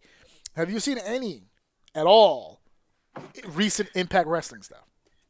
Actually, yes, and I wasn't very impressed. Okay. Okay, all right. Like, at all. Which is ironic, because I saw that before this stuff happened. So remember the boy I tell you I watch wrestling with all the time? He randomly sent me Impact Plus Turning Point 2020, the show. Right. So I started watching some of that and cringe, man. It was. I'm willing to give them a shot because obviously you can't judge a full program off of just one show, whatever the case may be. But oh my god, it was. I didn't finish it, and that's with me skipping like 2 matches. So not impressed. Okay, that's fair. Fair, because not a whole lot of people are watching Impact. Not just because of its high probability of being able to be unfound on television networks, which it is. I believe it's on AXS TV, I believe. But I know for a fact it's on Twitch because that's where I watch it. It's on Twitch. Yeah, well, if you think I have a problem with Rey Mysterio wrestling big guys, don't give me a match where there's like a full-blown midget versus a guy who's like 6'5". It just was weird. So that's the one you saw. Okay, there we go. No, it was one of the matches. But there was a women's match. Like that pay-per-view. I was trying to figure out what was on Turning Point, and then you just said that, and I'm like, oh, now I remember. Yeah. Okay. All right. Well, here's the beautiful part about AEW and Impact working together. There's going to be some people involved, and there's going to be some people who are not. So people are like, well, I'm not really that excited about this because the big rumor is they wanted AEW and New Japan to come up with an arrangement. They've been clamoring for this shit since the doors opened in AEW. The only problem is the guy who was helping run New Japan, none too happy with some of the members of the Elite, Kenny Omega and the Young Bucks, based on how some of that business went down toward the end, and some of the disparaging remarks that New Japan made about the Bucks after they left Japan, because the Bucks really thought they were big shit. They're like, oh, we're one of the greatest New Japan Tag Team Champions of all time. And they're like, no. Like, we won the IWGP Tag and the IWGP Junior Tag, which I have a photo with them with those belts. Right. And they were like, I mean, you won them, but, nah. just nah. It was a lot of rumor that without Kenny, they don't know how long those Young Bucks would have been in New Japan in the fucking first place. But right. I digress. There's been some heat. Well, the guy who they had heat with was recently, before the pandemic, or right when the pandemic was really, like, on fire there. He was released. He resigned, however you want to explain it. He's not there anymore. So people were like, oh my God, as soon as this pandemic thing is over and we're able to fly without the worry of death, the more so worry of death than the normal death we're always worried about on planes, this is going to be a really interesting situation. But it's kind of been up in the air, right? So now they have a working agreement with Impact, which means it doesn't close the door on an opportunity with New Japan, but it does kind of make it really, in all honesty, unlikely. New Japan kind of already has a sour taste in his mouth from how their relationship with Ring of Honor ended. And I don't think they're opposed to an open relationship with someone, but they're going to have to really be smart about that. Right. I got excited about AEW and Impact. I'm not as excited about AEW and fucking New Japan. Explain why. Okay, so... And this is not me saying that New Japan. Because out of all this shit you kill, and I get surprised sometimes with some of the shit you kill, the fact that you're telling me you're excited about this, I am very intrigued for your reasons. So let me start with New Japan, because everybody's like, well, AEW and New Japan is a more natural fit. That's because it's familiar. A lot of the guys who are in AEW either competes currently or competed very recently with New Japan. So those matchups, if you think about it roster-wise, they're all going to be rematches. I've seen this already before. That, and I don't think Gato, the booker for New Japan, is going to work very well with Tony Khan over here. It just seems like it's an oil and water situation. Gato needs to be in fucking charge. That's how his shit works. We're going to be in charge of the situation. And a neophyte, a rookie, a greenhorn with the book over here in AEW, I don't know how that's going to work philosophically, how that would work with the two of them in the room. I'm not even talking about matches or pay-per-views because, like I said, Impact and AEW, they're not going to have a super card anytime soon. But just business relationship-wise, I just don't see those two personalities getting along. If the Young Bucks and Cody Rhodes and Omega have problems with New Japan, Tony Khan's going to have a huge fucking problem, right? They're already on thin ice. Tanahashi's been over here and he's faced all these guys before. Same thing with Okada. I just don't see the interest level. I know there's some teams and there's some situations, like a buddy of mine brought up. Oh, wouldn't you want Santana Ortiz to go against Gods of Destruction? Sure. There's a couple of matches I'm sure in there where I haven't seen it before, so it would be new. But for the most part, it's the same shit, right? Impact and AEW, there's not a whole lot of dream matches with that either. But some of their strengths, Impact's strengths, are a lot of AEW's weaknesses. For instance, let's start with booking, right? Like I just explained, Tony Khan's new, neophyte, right? Gato if Tony was to shut the fuck up and listen, he could learn a lot from Gato. I just don't think he will. I think Tony Khan is like, I'm the boss, I sign the checks. We're an equal playing field, regardless of how much more success and experience you have. We're the same people. We're going to work together. And it wouldn't work. Yeah, I don't think that's like, how do I word this? It's not a personality thing. It's more of a being a boss thing, right? Like, right, I don't even think it's arrogance for the most part. It's like when you run a business, you have an idea, and that's the way, you know what I mean? Like, right. But I'm not saying you want to run your shit. I don't think it's a bad thing. Yeah, I'm not saying it as a negative. I'm just saying for what it is. I don't think it will work. No, I'm not saying you are. I just wanted to piggyback on what you're saying. I just don't think it would work. And to be honest with you, I don't think Gator would be offended by it. I just don't creatively it would work. Whereas Impact, who has Scott D'Amore and Don Callis, who are basically heads of creative, and then Sami Callihan to a degree, one of the talents. But it's really Scott D'Amore and Don Callis, who I promise you, because I've seen them in person do stuff like this, where it's like they'll be able to get in the room, and they're the kind of people that will come up with a lot of great ideas, but when you walk out of the room, you felt like you came up with the ideas. You understand what I'm saying? They have a beautiful way of meeting in the middle and getting the product that needs to be on front of the camera together. Right. And I think Tony can learn from that. In some worlds, that might be better than. That's what I'm saying. I'm excited about Impact in this whole thing because there's so many levels to this. I think Tony would be more willing and more susceptible to learning from Scott and Don than he would Gato. He'd learn more from Gato because Gato has more international experience on success level than these other two have. But these other two are really, really good bookers and promoters, and they know what they're talking about. And I think Khan would learn a lot from him. That's on the creative and the booking side. On the business side, obviously, Impact has absolutely no reach on the market, right? It's extremely hard to find Impact anywhere. It's on TV, but not everywhere. It's on Twitch, but not everybody has Twitch. AEW is on national fucking television. It's on Twitch? Yeah, it's on Twitch. I get fucking notifications all the time. It pisses me off. Impact is on Twitch. Yes, Impact is on Twitch, yes. Hilarious. Okay, moving on. Yeah, so, you weren't there the one time they had a malfunction with the technology and they filmed an episode of Impact on Twitch with a cell phone. You missed that one. That was a hilarious day.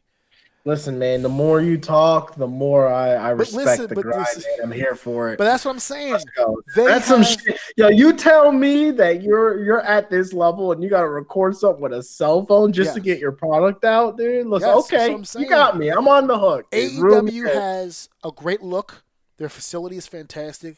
Their set is professional. They're on national television, prime time, 2 hours a week, every fucking week.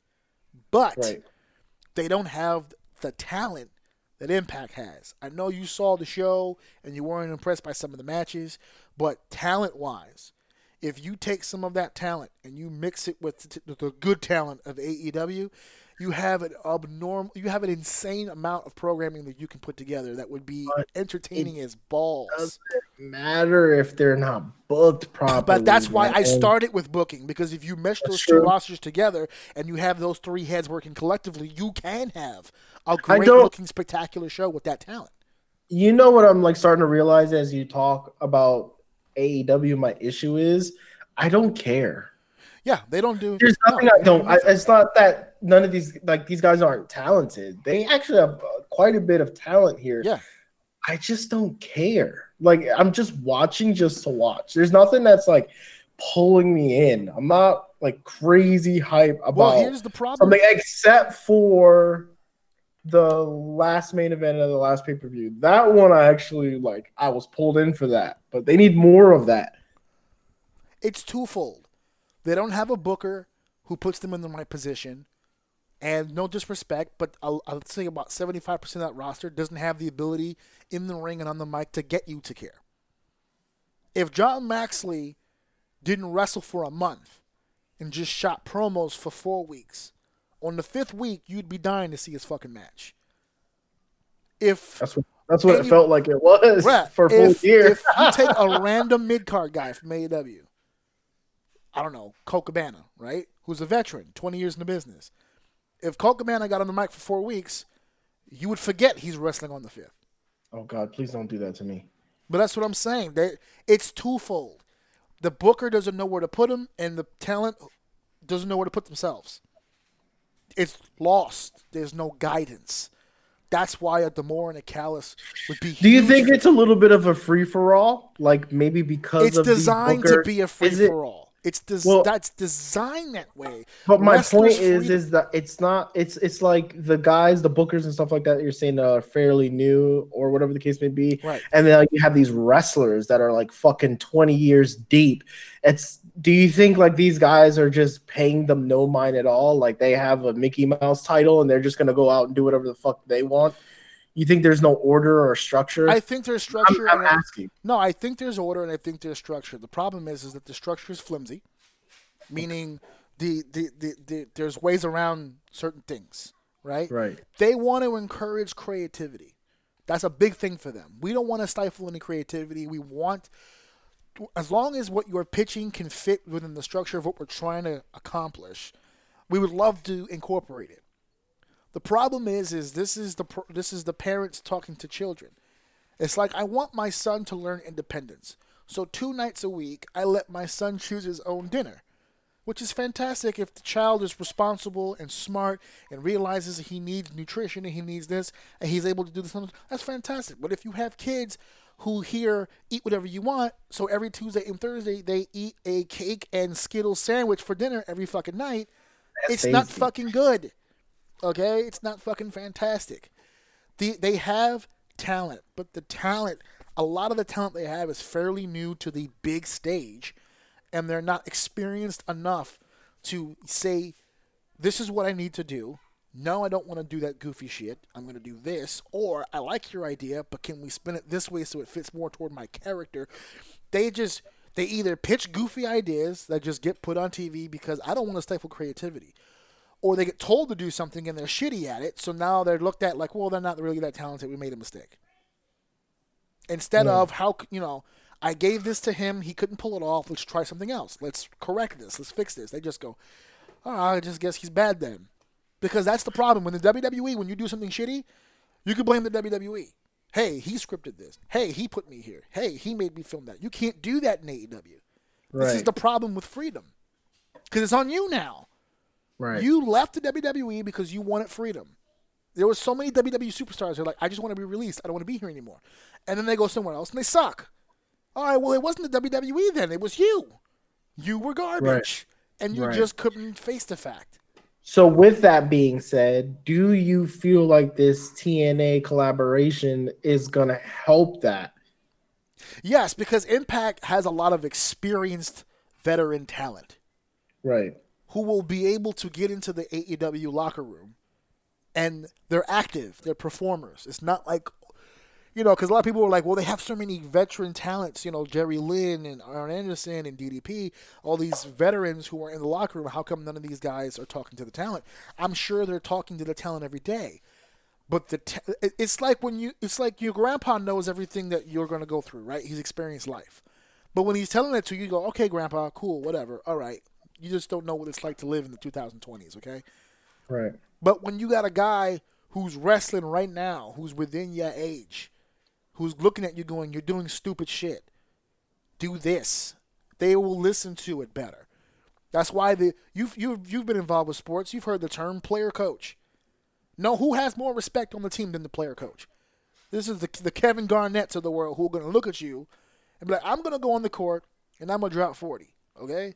You can ride with this and do it the right way, or you can sit your ass on the bench. That's the kind of leadership I'm talking about. The Eric Youngs, the Eddie Edwards of Impact, the Sami Callahans are going to be able to come into this locker room and then go, stop that goofy shit. This is what we're going to do because this is the shit that gets over. So you think they're not getting that from the Codys and the Jerichos and the Young Bucks that are in that locker room right now? I don't. Because Cody, the Young Bucks, and Omega have put themselves in a lose-lose situation, right? By announcing to the world that they are EVPs, that they're executive vice presidents, that means everything that they do as wrestlers is going to be negated. If the Young Bucks are the tag team champs, well, they're only the tag champs because they're the vice presidents. Kenny Omega is the world champ. He's only the champ because he's the president. Never mind you that these three individuals are three of the most over talents that the world has seen in the last 5 years, minimum. Could be more. Right? That's 100% true. It puts an asterisk near Cody their name. For forever in WWE was considered one of the most underappreciated of all time talents, blah, blah, blah. Stardust and all. Every time you gave him a gimmick, he overcame, right? That was Cody's reputation. He's a good hand, a great wrestler. He can take any gimmick and make it work. Dashing, mustache, paper bags, face, everything. Everything they did to this fucking guy, and he made it work. He made it 1,000%. So when he leaves, you go, okay, he's going to be a fucking star. And then he becomes the executive vice president of a company. He gives himself an entrance like a god. He puts himself in the position people thought he should be in. But now, because he's the EVP, he's only in that position because he's an EVP. Yeah, but dude, yes, and there will always be people like that. But I'm not someone who thinks like that. So if I'm telling you that it feels like he's being extra with it, I'm sure there are tons of other people who feel that way. Yes, you deserve it. Yes, you're in this position. Yes, you're always going to be what people go to and look at in this company. But it's just the little things, the way he's going about it. Something as small as, hey, you lost the belt. Why are you coming out after the champion and not before the champion? That little thing that instantly resonated with me when I saw that. Why is the champion in the ring waiting for you to come in? He should be the last one out. He's the champ. So yes, those little things, when you do that and you announce that you're whatever VP, super owner, whatever the heck you want to call it of the company, yes, people who don't think like me, who are maybe a little bit more simple when it comes to thought processes, like people on social media and shit like that, they're instantly going to say, well, you're only there because of who you are. That's just the way it works. Right, and they've been burned so many times by their bosses and their employees. 100%. They don't want to do that to the guys. So that's why I'm telling you, I don't feel like they're walking over to these guys and they're like, hey, maybe we shouldn't do this. No, I get a different feeling. I get the feeling, and you know, they want to be friends. They want to be cool with everybody. This is why I don't want to. I am killing AEW right now a little bit, and I know later on, if things get better, people are gonna be like, oh, you switch up, whatever the case may be. But I feel like they've been burned so many times that it's just like, you know what? I'm gonna drink this in for right now. It could be very well just be a phase and things will change. So I don't blame that they want to be the best entrance and be the guy and always be on the screen when the belt's involved or talked about. Like, I don't blame them for it. But at the same time, when you're trying to build something and you made all these promises about building people up and it doesn't feel like you're doing that, there's a way to do both, and it just feels like they're leaning way too far on one side of just like making themselves look really, really good and not polishing the talent around them, because although their matches are nice and it's really nice to see them, the stuff before them is just it's getting a little boring. Yeah, the stuff before them, the stuff after them, sometimes on some occasions, depending on how you want to look at it, they're consistent. Every time their matches happen, you know what you're going to get. You know what you're going to see. Cody probably has some of the best matches on the show every week. Kenny can be, Kenny on occasion, and then there's sometimes when he's not. The Bucks are the Bucks. It's the same. They're going to be the same, but they're supposed to be the same. That's what they do. They need the other talents around them to be the extra something different, and they're not. Right. And that's where you got your problem. When I first started thinking about this relationship, I started thinking to myself, I was like, because I know for a fact they're not going to be able to resist. The Impact Tag Team Champions, the Good Brothers, Luke Gallows, Carl Anderson, former Bullet Club members, with the Young Bucks, who are the current AEW Tag Team Champions. So you can smell it coming. This whole Bullet Club, I don't know how much about the Bullet Club you're aware of, but this whole Bullet Club combination, Kenny Omega, former leader of the Bullet Club. I mean, there's a lot of connections going on there. So I started thinking in my head because somebody brought it up to my attention. They were like, dude, you know how many good matchups we can get out of this? And I was like, what? Who? What matchups are you talking about? So I sat down for a second. I was like, what kind of matchups would I myself be interested in seeing if there was? And believe it or not, I came up with quite a few. And I was stunned. I was like, okay. Alrighty. So I'll just real quick. First of all, I wrote down matches I wouldn't mind seeing. Like, this would be fun to watch, you know. This would be pretty cool.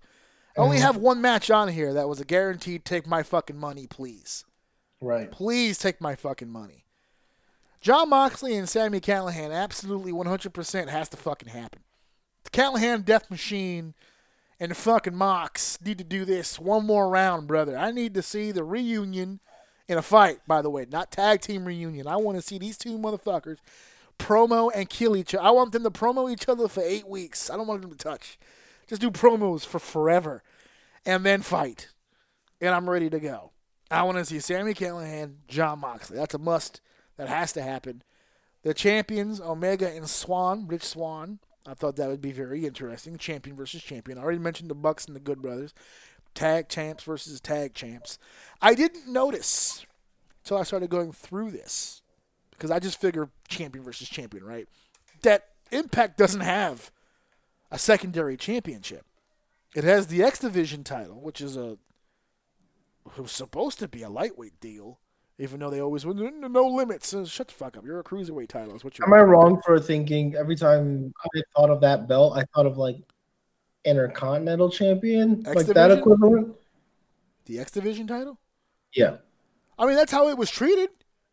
Definitely. That's the way I felt about it when I yeah. heard it. Not to say anything bad about it. I'm just saying. No, like, it was. I never saw it as like a heavyweight belt. No, X Division is specifically for the smaller guys. For the cruiserweight. For the cruiserweights. For the X Division. For the flying guys. That's what we right. They changed that around as we started getting heavier, like when Joe won it. It was like, wow, the X Division really means no limits. Yeah, okay. They just wanted Joe to beat up all the smaller guys so he can get over, blah, blah, blah. But, so I just realized that because they had secondary titles after the X Division, but they don't now. It's just the X Division. So I was like, all right. So their current champion, Rohit, I guess, would go against Darby Allin. And then I was like, all right, well, those are the champions. What else can I play with here? And the first match that came to mind. Because I tried to book this shit not once, not twice, but Dave, 3 times I tried to go into my pocket or into the pocket of others if I could and find the money to put this match together. But I never could.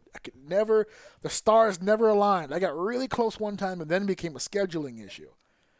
And then I just never got it to happen. But with this merger, it would be able to happen. And that's the Motor City Machine Guns against Ortiz and Santana.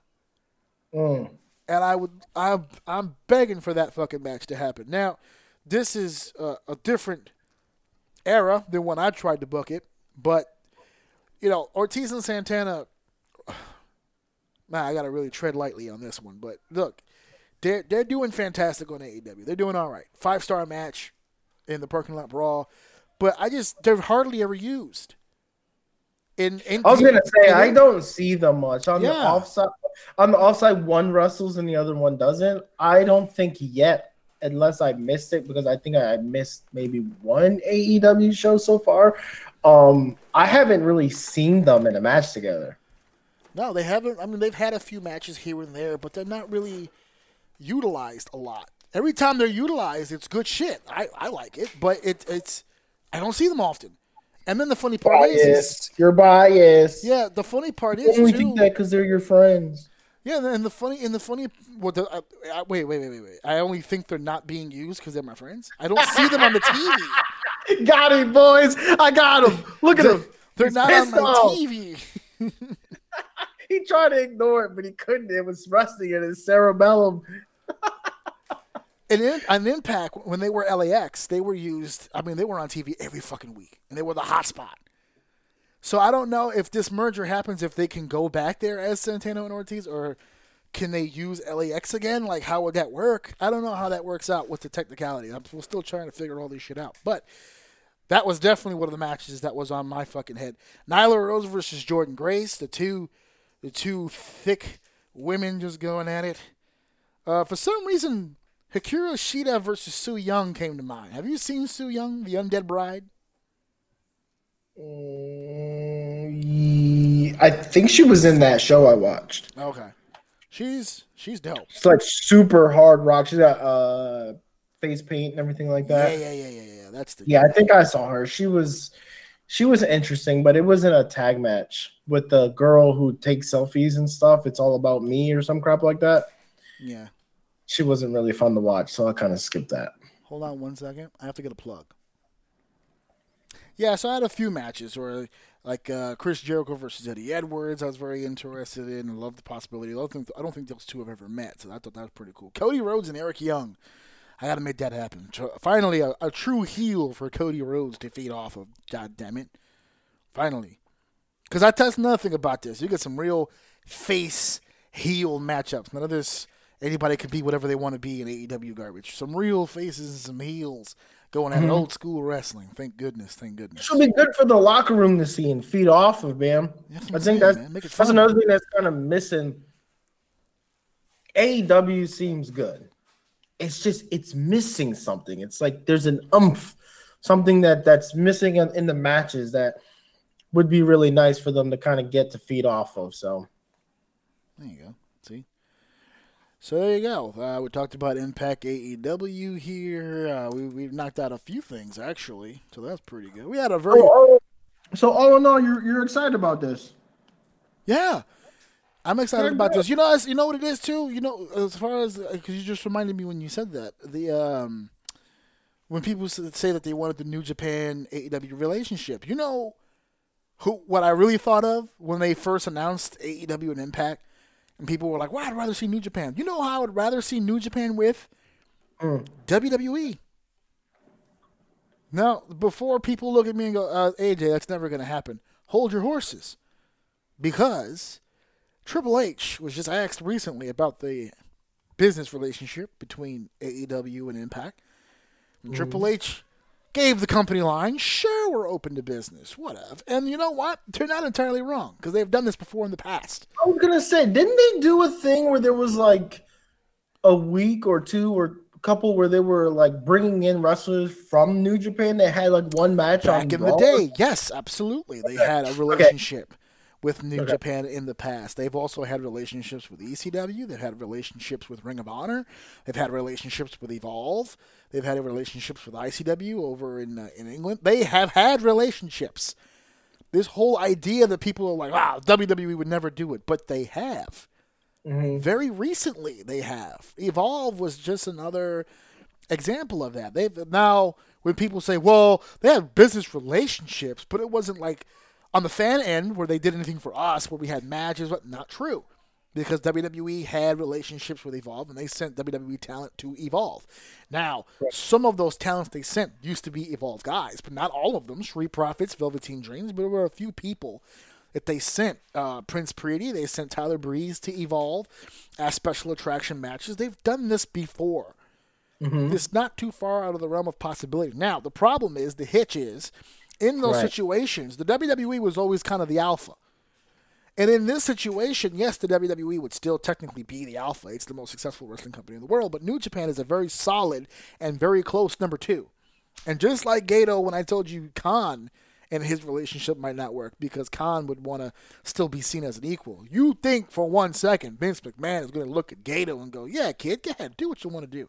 That's not going to fucking happen. But I can see Gato bending his philosophy just a little bit for the great and powerful Vince McMahon. And I can see Vince McMahon dealing with it so long as he doesn't have to deal with it. And what I mean by that is if Triple H is the one talking to Gato, this is a much different conversation. Right. And I can see a relationship between NXT and New Japan long before I can see, a WWE thing. Now, if there's big money to be made there, especially during this COVID situation where they've lost so much interest on their product. If there was ever a time to make this happen, it would be now. And you want to talk about matchups from the WWE roster to New Japan. Now you've got some fresh matchups that I'm very intrigued to watch. I would love to see current heel Reigns against an Okada. I would love to see Orton against Tanahashi.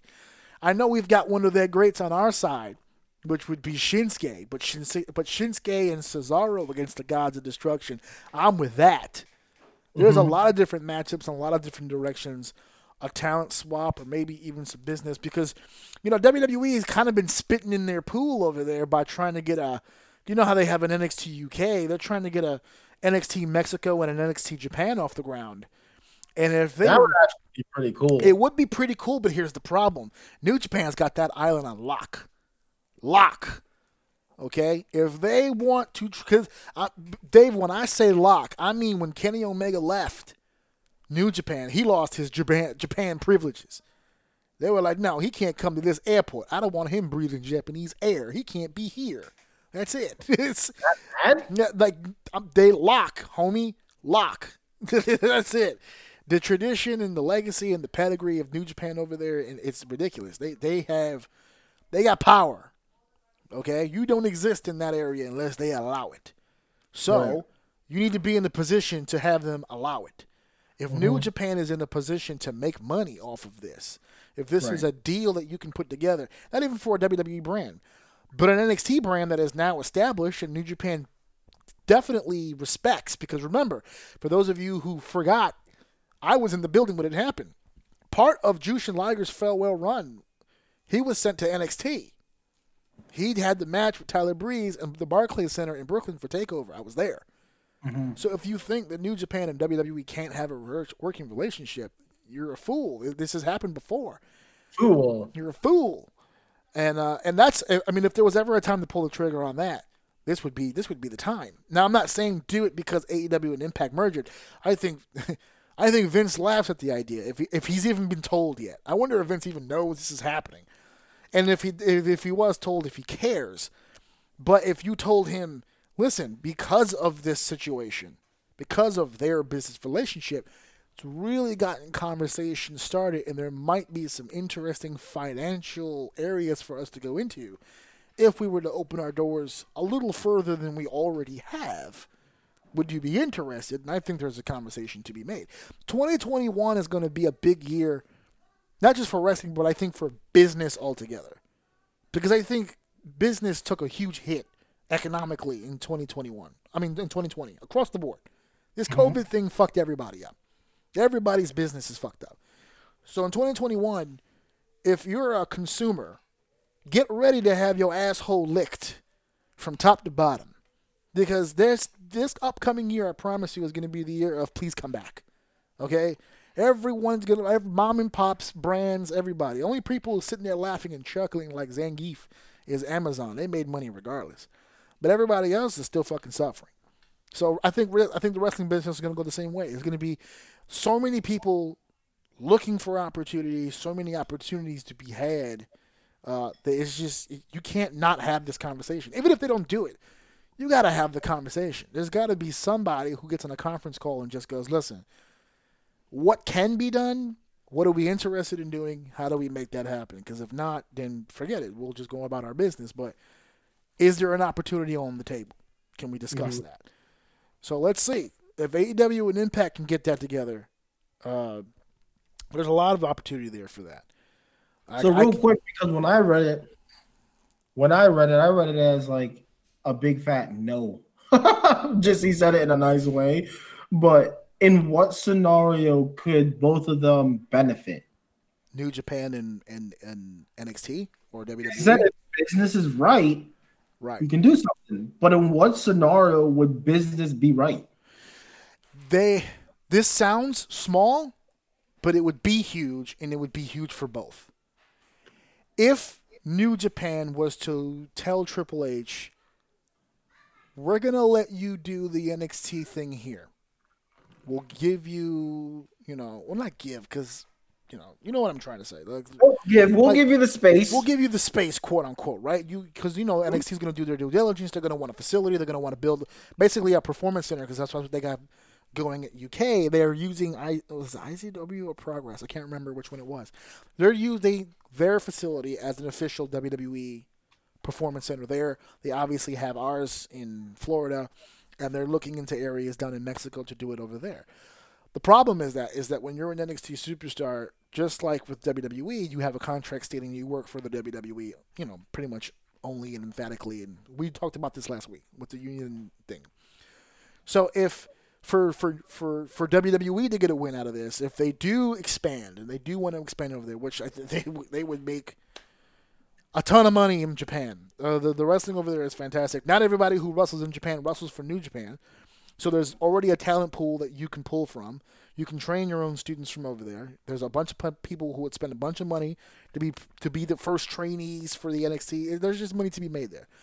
Now for New Japan has been trying for 2 straight years up until COVID shut everything down to expand to the United States. They have an IWGP United States Championship. They have done shows here in America, Dallas, Texas. They did a run in Los Angeles. They've done the MSG show here in New York when they combined with Ring of Honor. They put their product on the AXS TV channel along with Impact because they were trying to gain some footing here in America on the TV side of things. They've been making attempts, but nothing has been consistent. The venues in which they were using overseas here, the states they chose to land in were commission states, which means they need licensing, which is costly. They have to run production. It's a pain in the ass. The venues get closed down. It's a whole mess. So if they happen to have a liaison working for them in the States to help them solidify that expansion just a little bit, because the whole deal, WWE tries to stop everybody from existing. That's what I'm saying. Because what you were, that's the first thing every time. Vince wouldn't want that. He wouldn't want them that's the thing. to come over. Vince tries to shut everybody down, but he fails every time. Everybody he's tried to defeat is still alive. He tried to kill TNA, still alive. He tried to kill Ring of Honor, still alive. He tried to kill this person. He tried to kill that person. And in the end, he ended up working with them. He works with these companies now, to a degree. There's talent exchanges. I don't know how many people are paying attention to this, but all those specials, those documentaries that you guys are watching out there, when you guys see like an AJ video or a Bobby Roode video, whatever, and they show footage from TNA, you know how they get that? They pay Impact. They pay them to use the footage or to use the photos. They have the same thing when Shinsuke came in. They were using a lot of New Japan footage. You know how they got that? They paid for it. Right. So the mentality has changed. Yeah, but that's not working with someone. That's just buying it. It's still it's not the same. It's not the same, but it's huge for him because he would have never done that before in the past. This is all new. This is all relatively, of course, but that's still a power move. I get what you're saying. How is it a power move? Because he's buying it. Okay, when it's not like, look, I do this for you, you do this for me. It's like, hey, I'm cutting this thing. I need your footage. Here's some money you can't say no to. Thank you. Have a nice day. Right, but that's why I started. That's why I started with what he's getting first.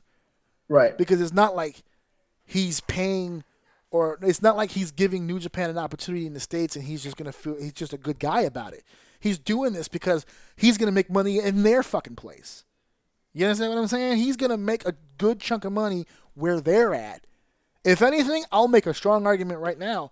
Vince will probably make more money in Japan than New Japan will make money here.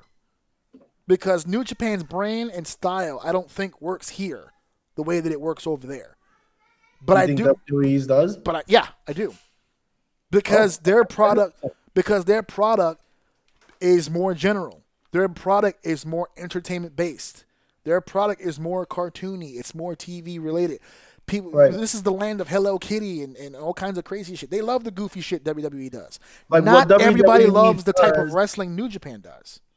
What WWE does, if you then implement Japanese culture, it'll work. Right. The one of the most famous promotions in Japan right now is DDT. They're straight comedy, bro. Straight comedy.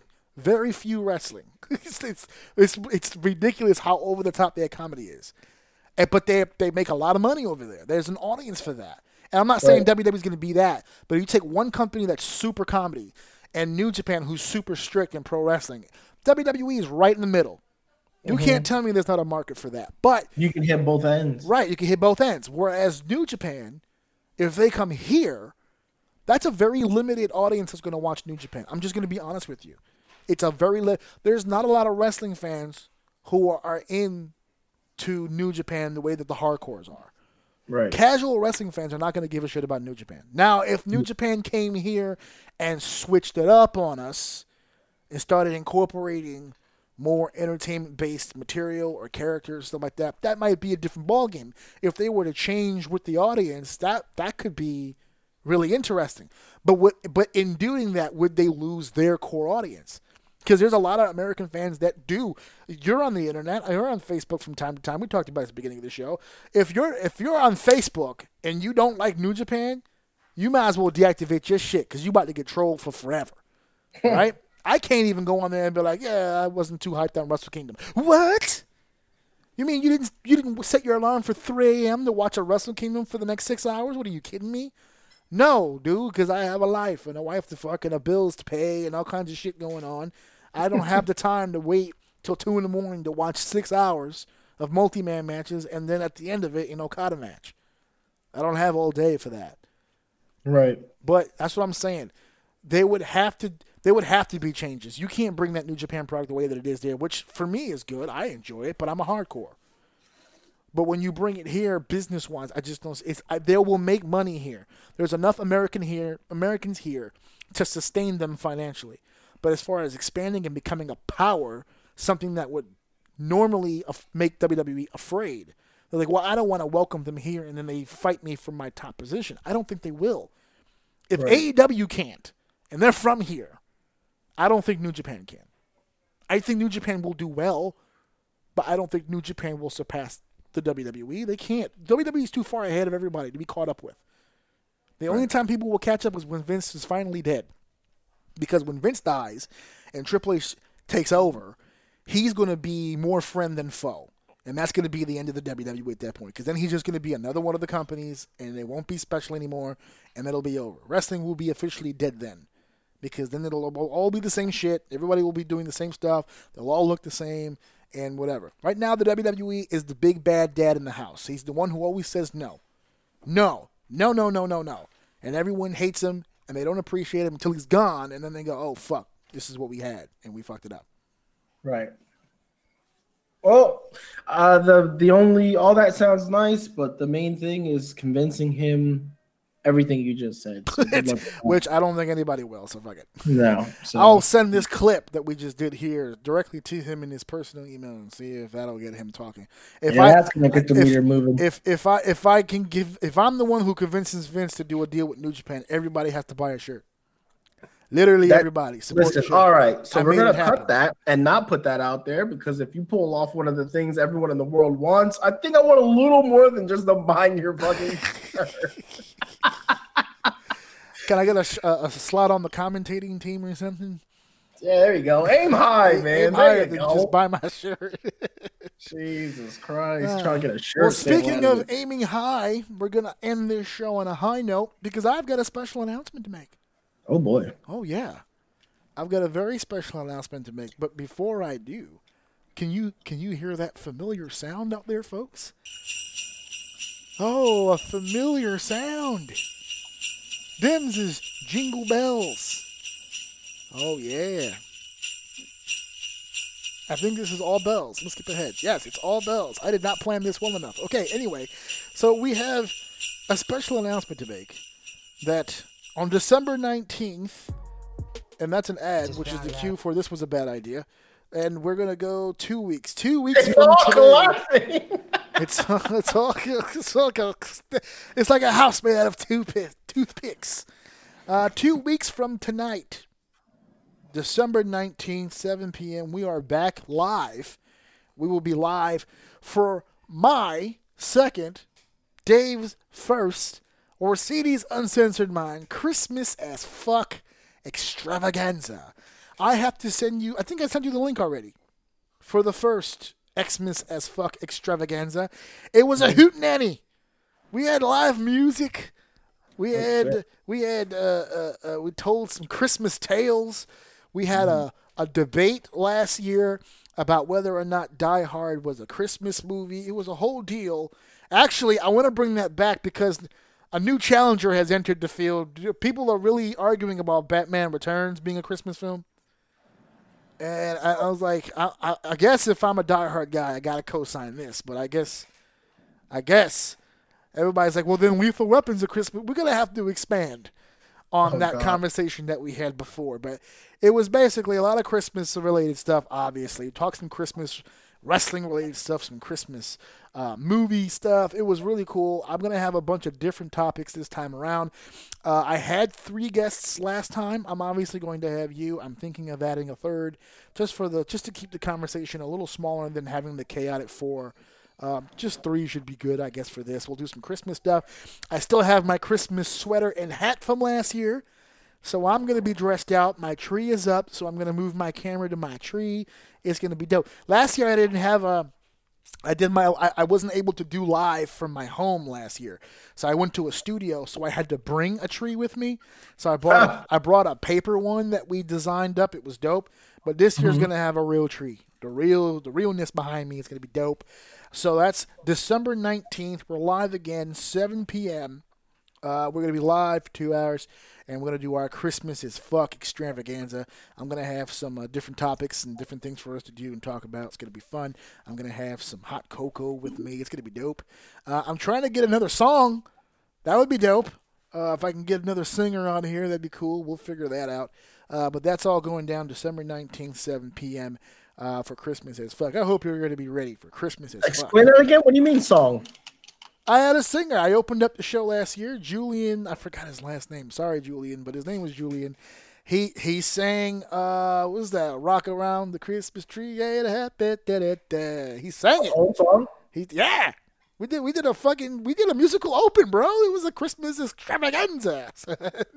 I doubt I can pull it off. But I can see I'm not asking for you to sing. I said no, not me. I said maybe I could try to get Nora to do it. Ooh, I'm down for that. Because she can actually sing. Oh, okay. Like for real. She gets nervous like doing it in front of people, but so maybe she can do it off camera or whatever she wants to do. Record it and we can play it. Oh, you know what? That also works. You can do that. I'll take that. That works. And I'll work on it. We got 2 weeks. We'll work on it. Yeah. Last year when I did it, he sang the song live, but he used the instrumental on YouTube, and I got flagged because of the copyright for the instrumental. So like we were live and we got the email, oh, you can't be monetized for your shit. I'm like, fuck you, bro. It's Christmas. So yeah, it was cool. So but yeah, we can work on that. Yeah. Figure that out, get that done, and send that over to me. That'd be cool. That's Christmas as fuck. That's 2 weeks from tonight, December 19th. But I got a surprise for Dave because he didn't know this. I saved this one for the show. Okay. That's 2 weeks from tonight. Yeah. Next week. We still have a show next week. I don't know if you knew that.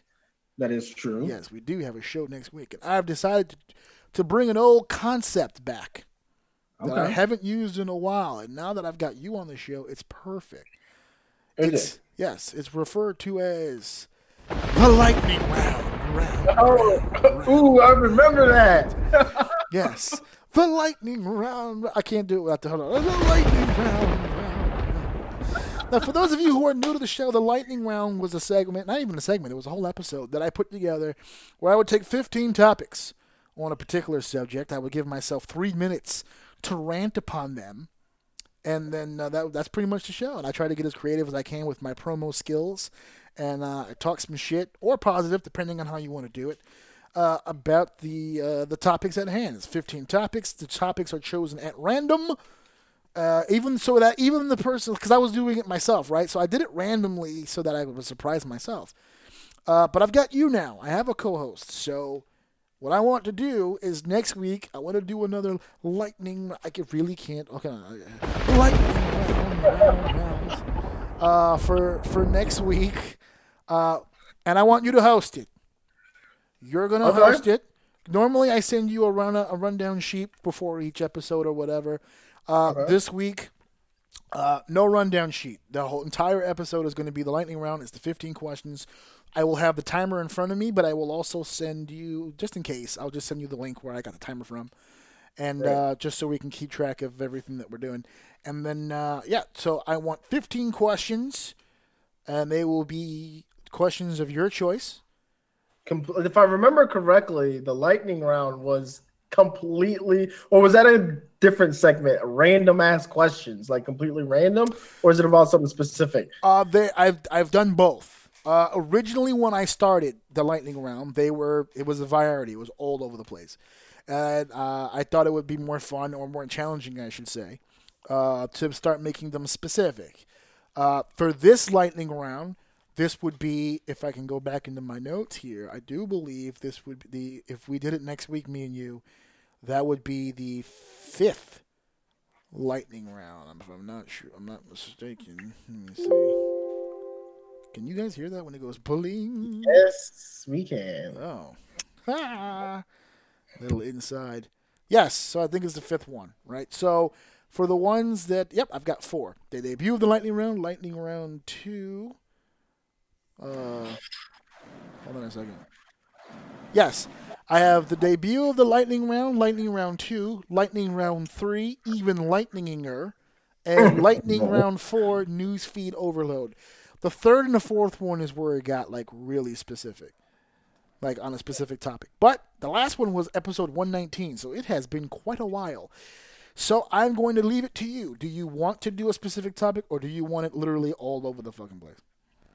It's whatever you want to do. Like, is there? So you would just ask completely random questions. I'm trying to remember them. To be honest, you create 15 questions, and then you have either pieces of paper or however you want to do it. You ask them randomly. And then I will answer the question in the 3-minute time frame that we have. Good enough. And I guess just for the sake of the fact that this is the first time that we're doing it together, go ahead and leave it open. Whatever it is you want to discuss, I don't care what it is. Gotcha. We'll work on some stuff. We'll work on some stuff. So do not send me the questions. I do not want to know what the questions are. Just have 50. Going to. Huh? I'm not going to. Okay, yeah. So no rundown sheet this week. We'll do our actually, once the episode is over, if you're going to write your notes down, like put them on Word, send me the questions and stuff after, because I like to save the rundowns. Gotcha. Cool. All right. So episode 168 in the books now. I got to get a drop for that. I want to put it in the books. I'm going to get a book thing. You sent me a link for some awesome stuff as far as visuals go. I'm putting that together. I'm getting some new audio. 2021, that first episode out of the gate, January. This whole show is going to be spanking new. It's going to be ridiculous. You got some ideas? Oh, I got some things in the works already.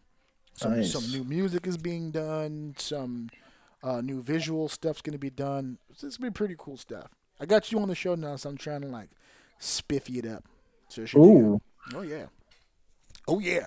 Oh yeah. Wait, what stuff did I send you? No, not stuff that you sent me. I said your existence, you being here, has inspired the idea of taking the show into different creative looks. And they were changing up the sounds and shit. You know, I'm loving it. Up. Alex is recording some new material for my endings and stuff, so we're good to go.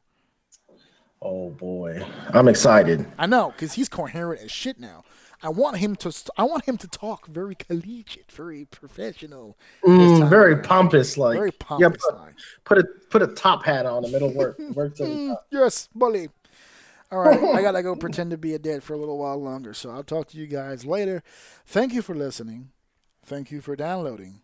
Thank you for sharing, and of course, thank you all for enjoying. You see, if I slow it down, I nail it every time.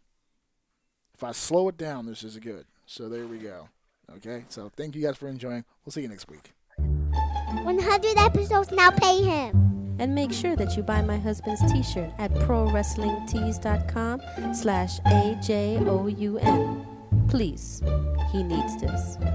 Listen to my daddy show. He's the best, so I don't know.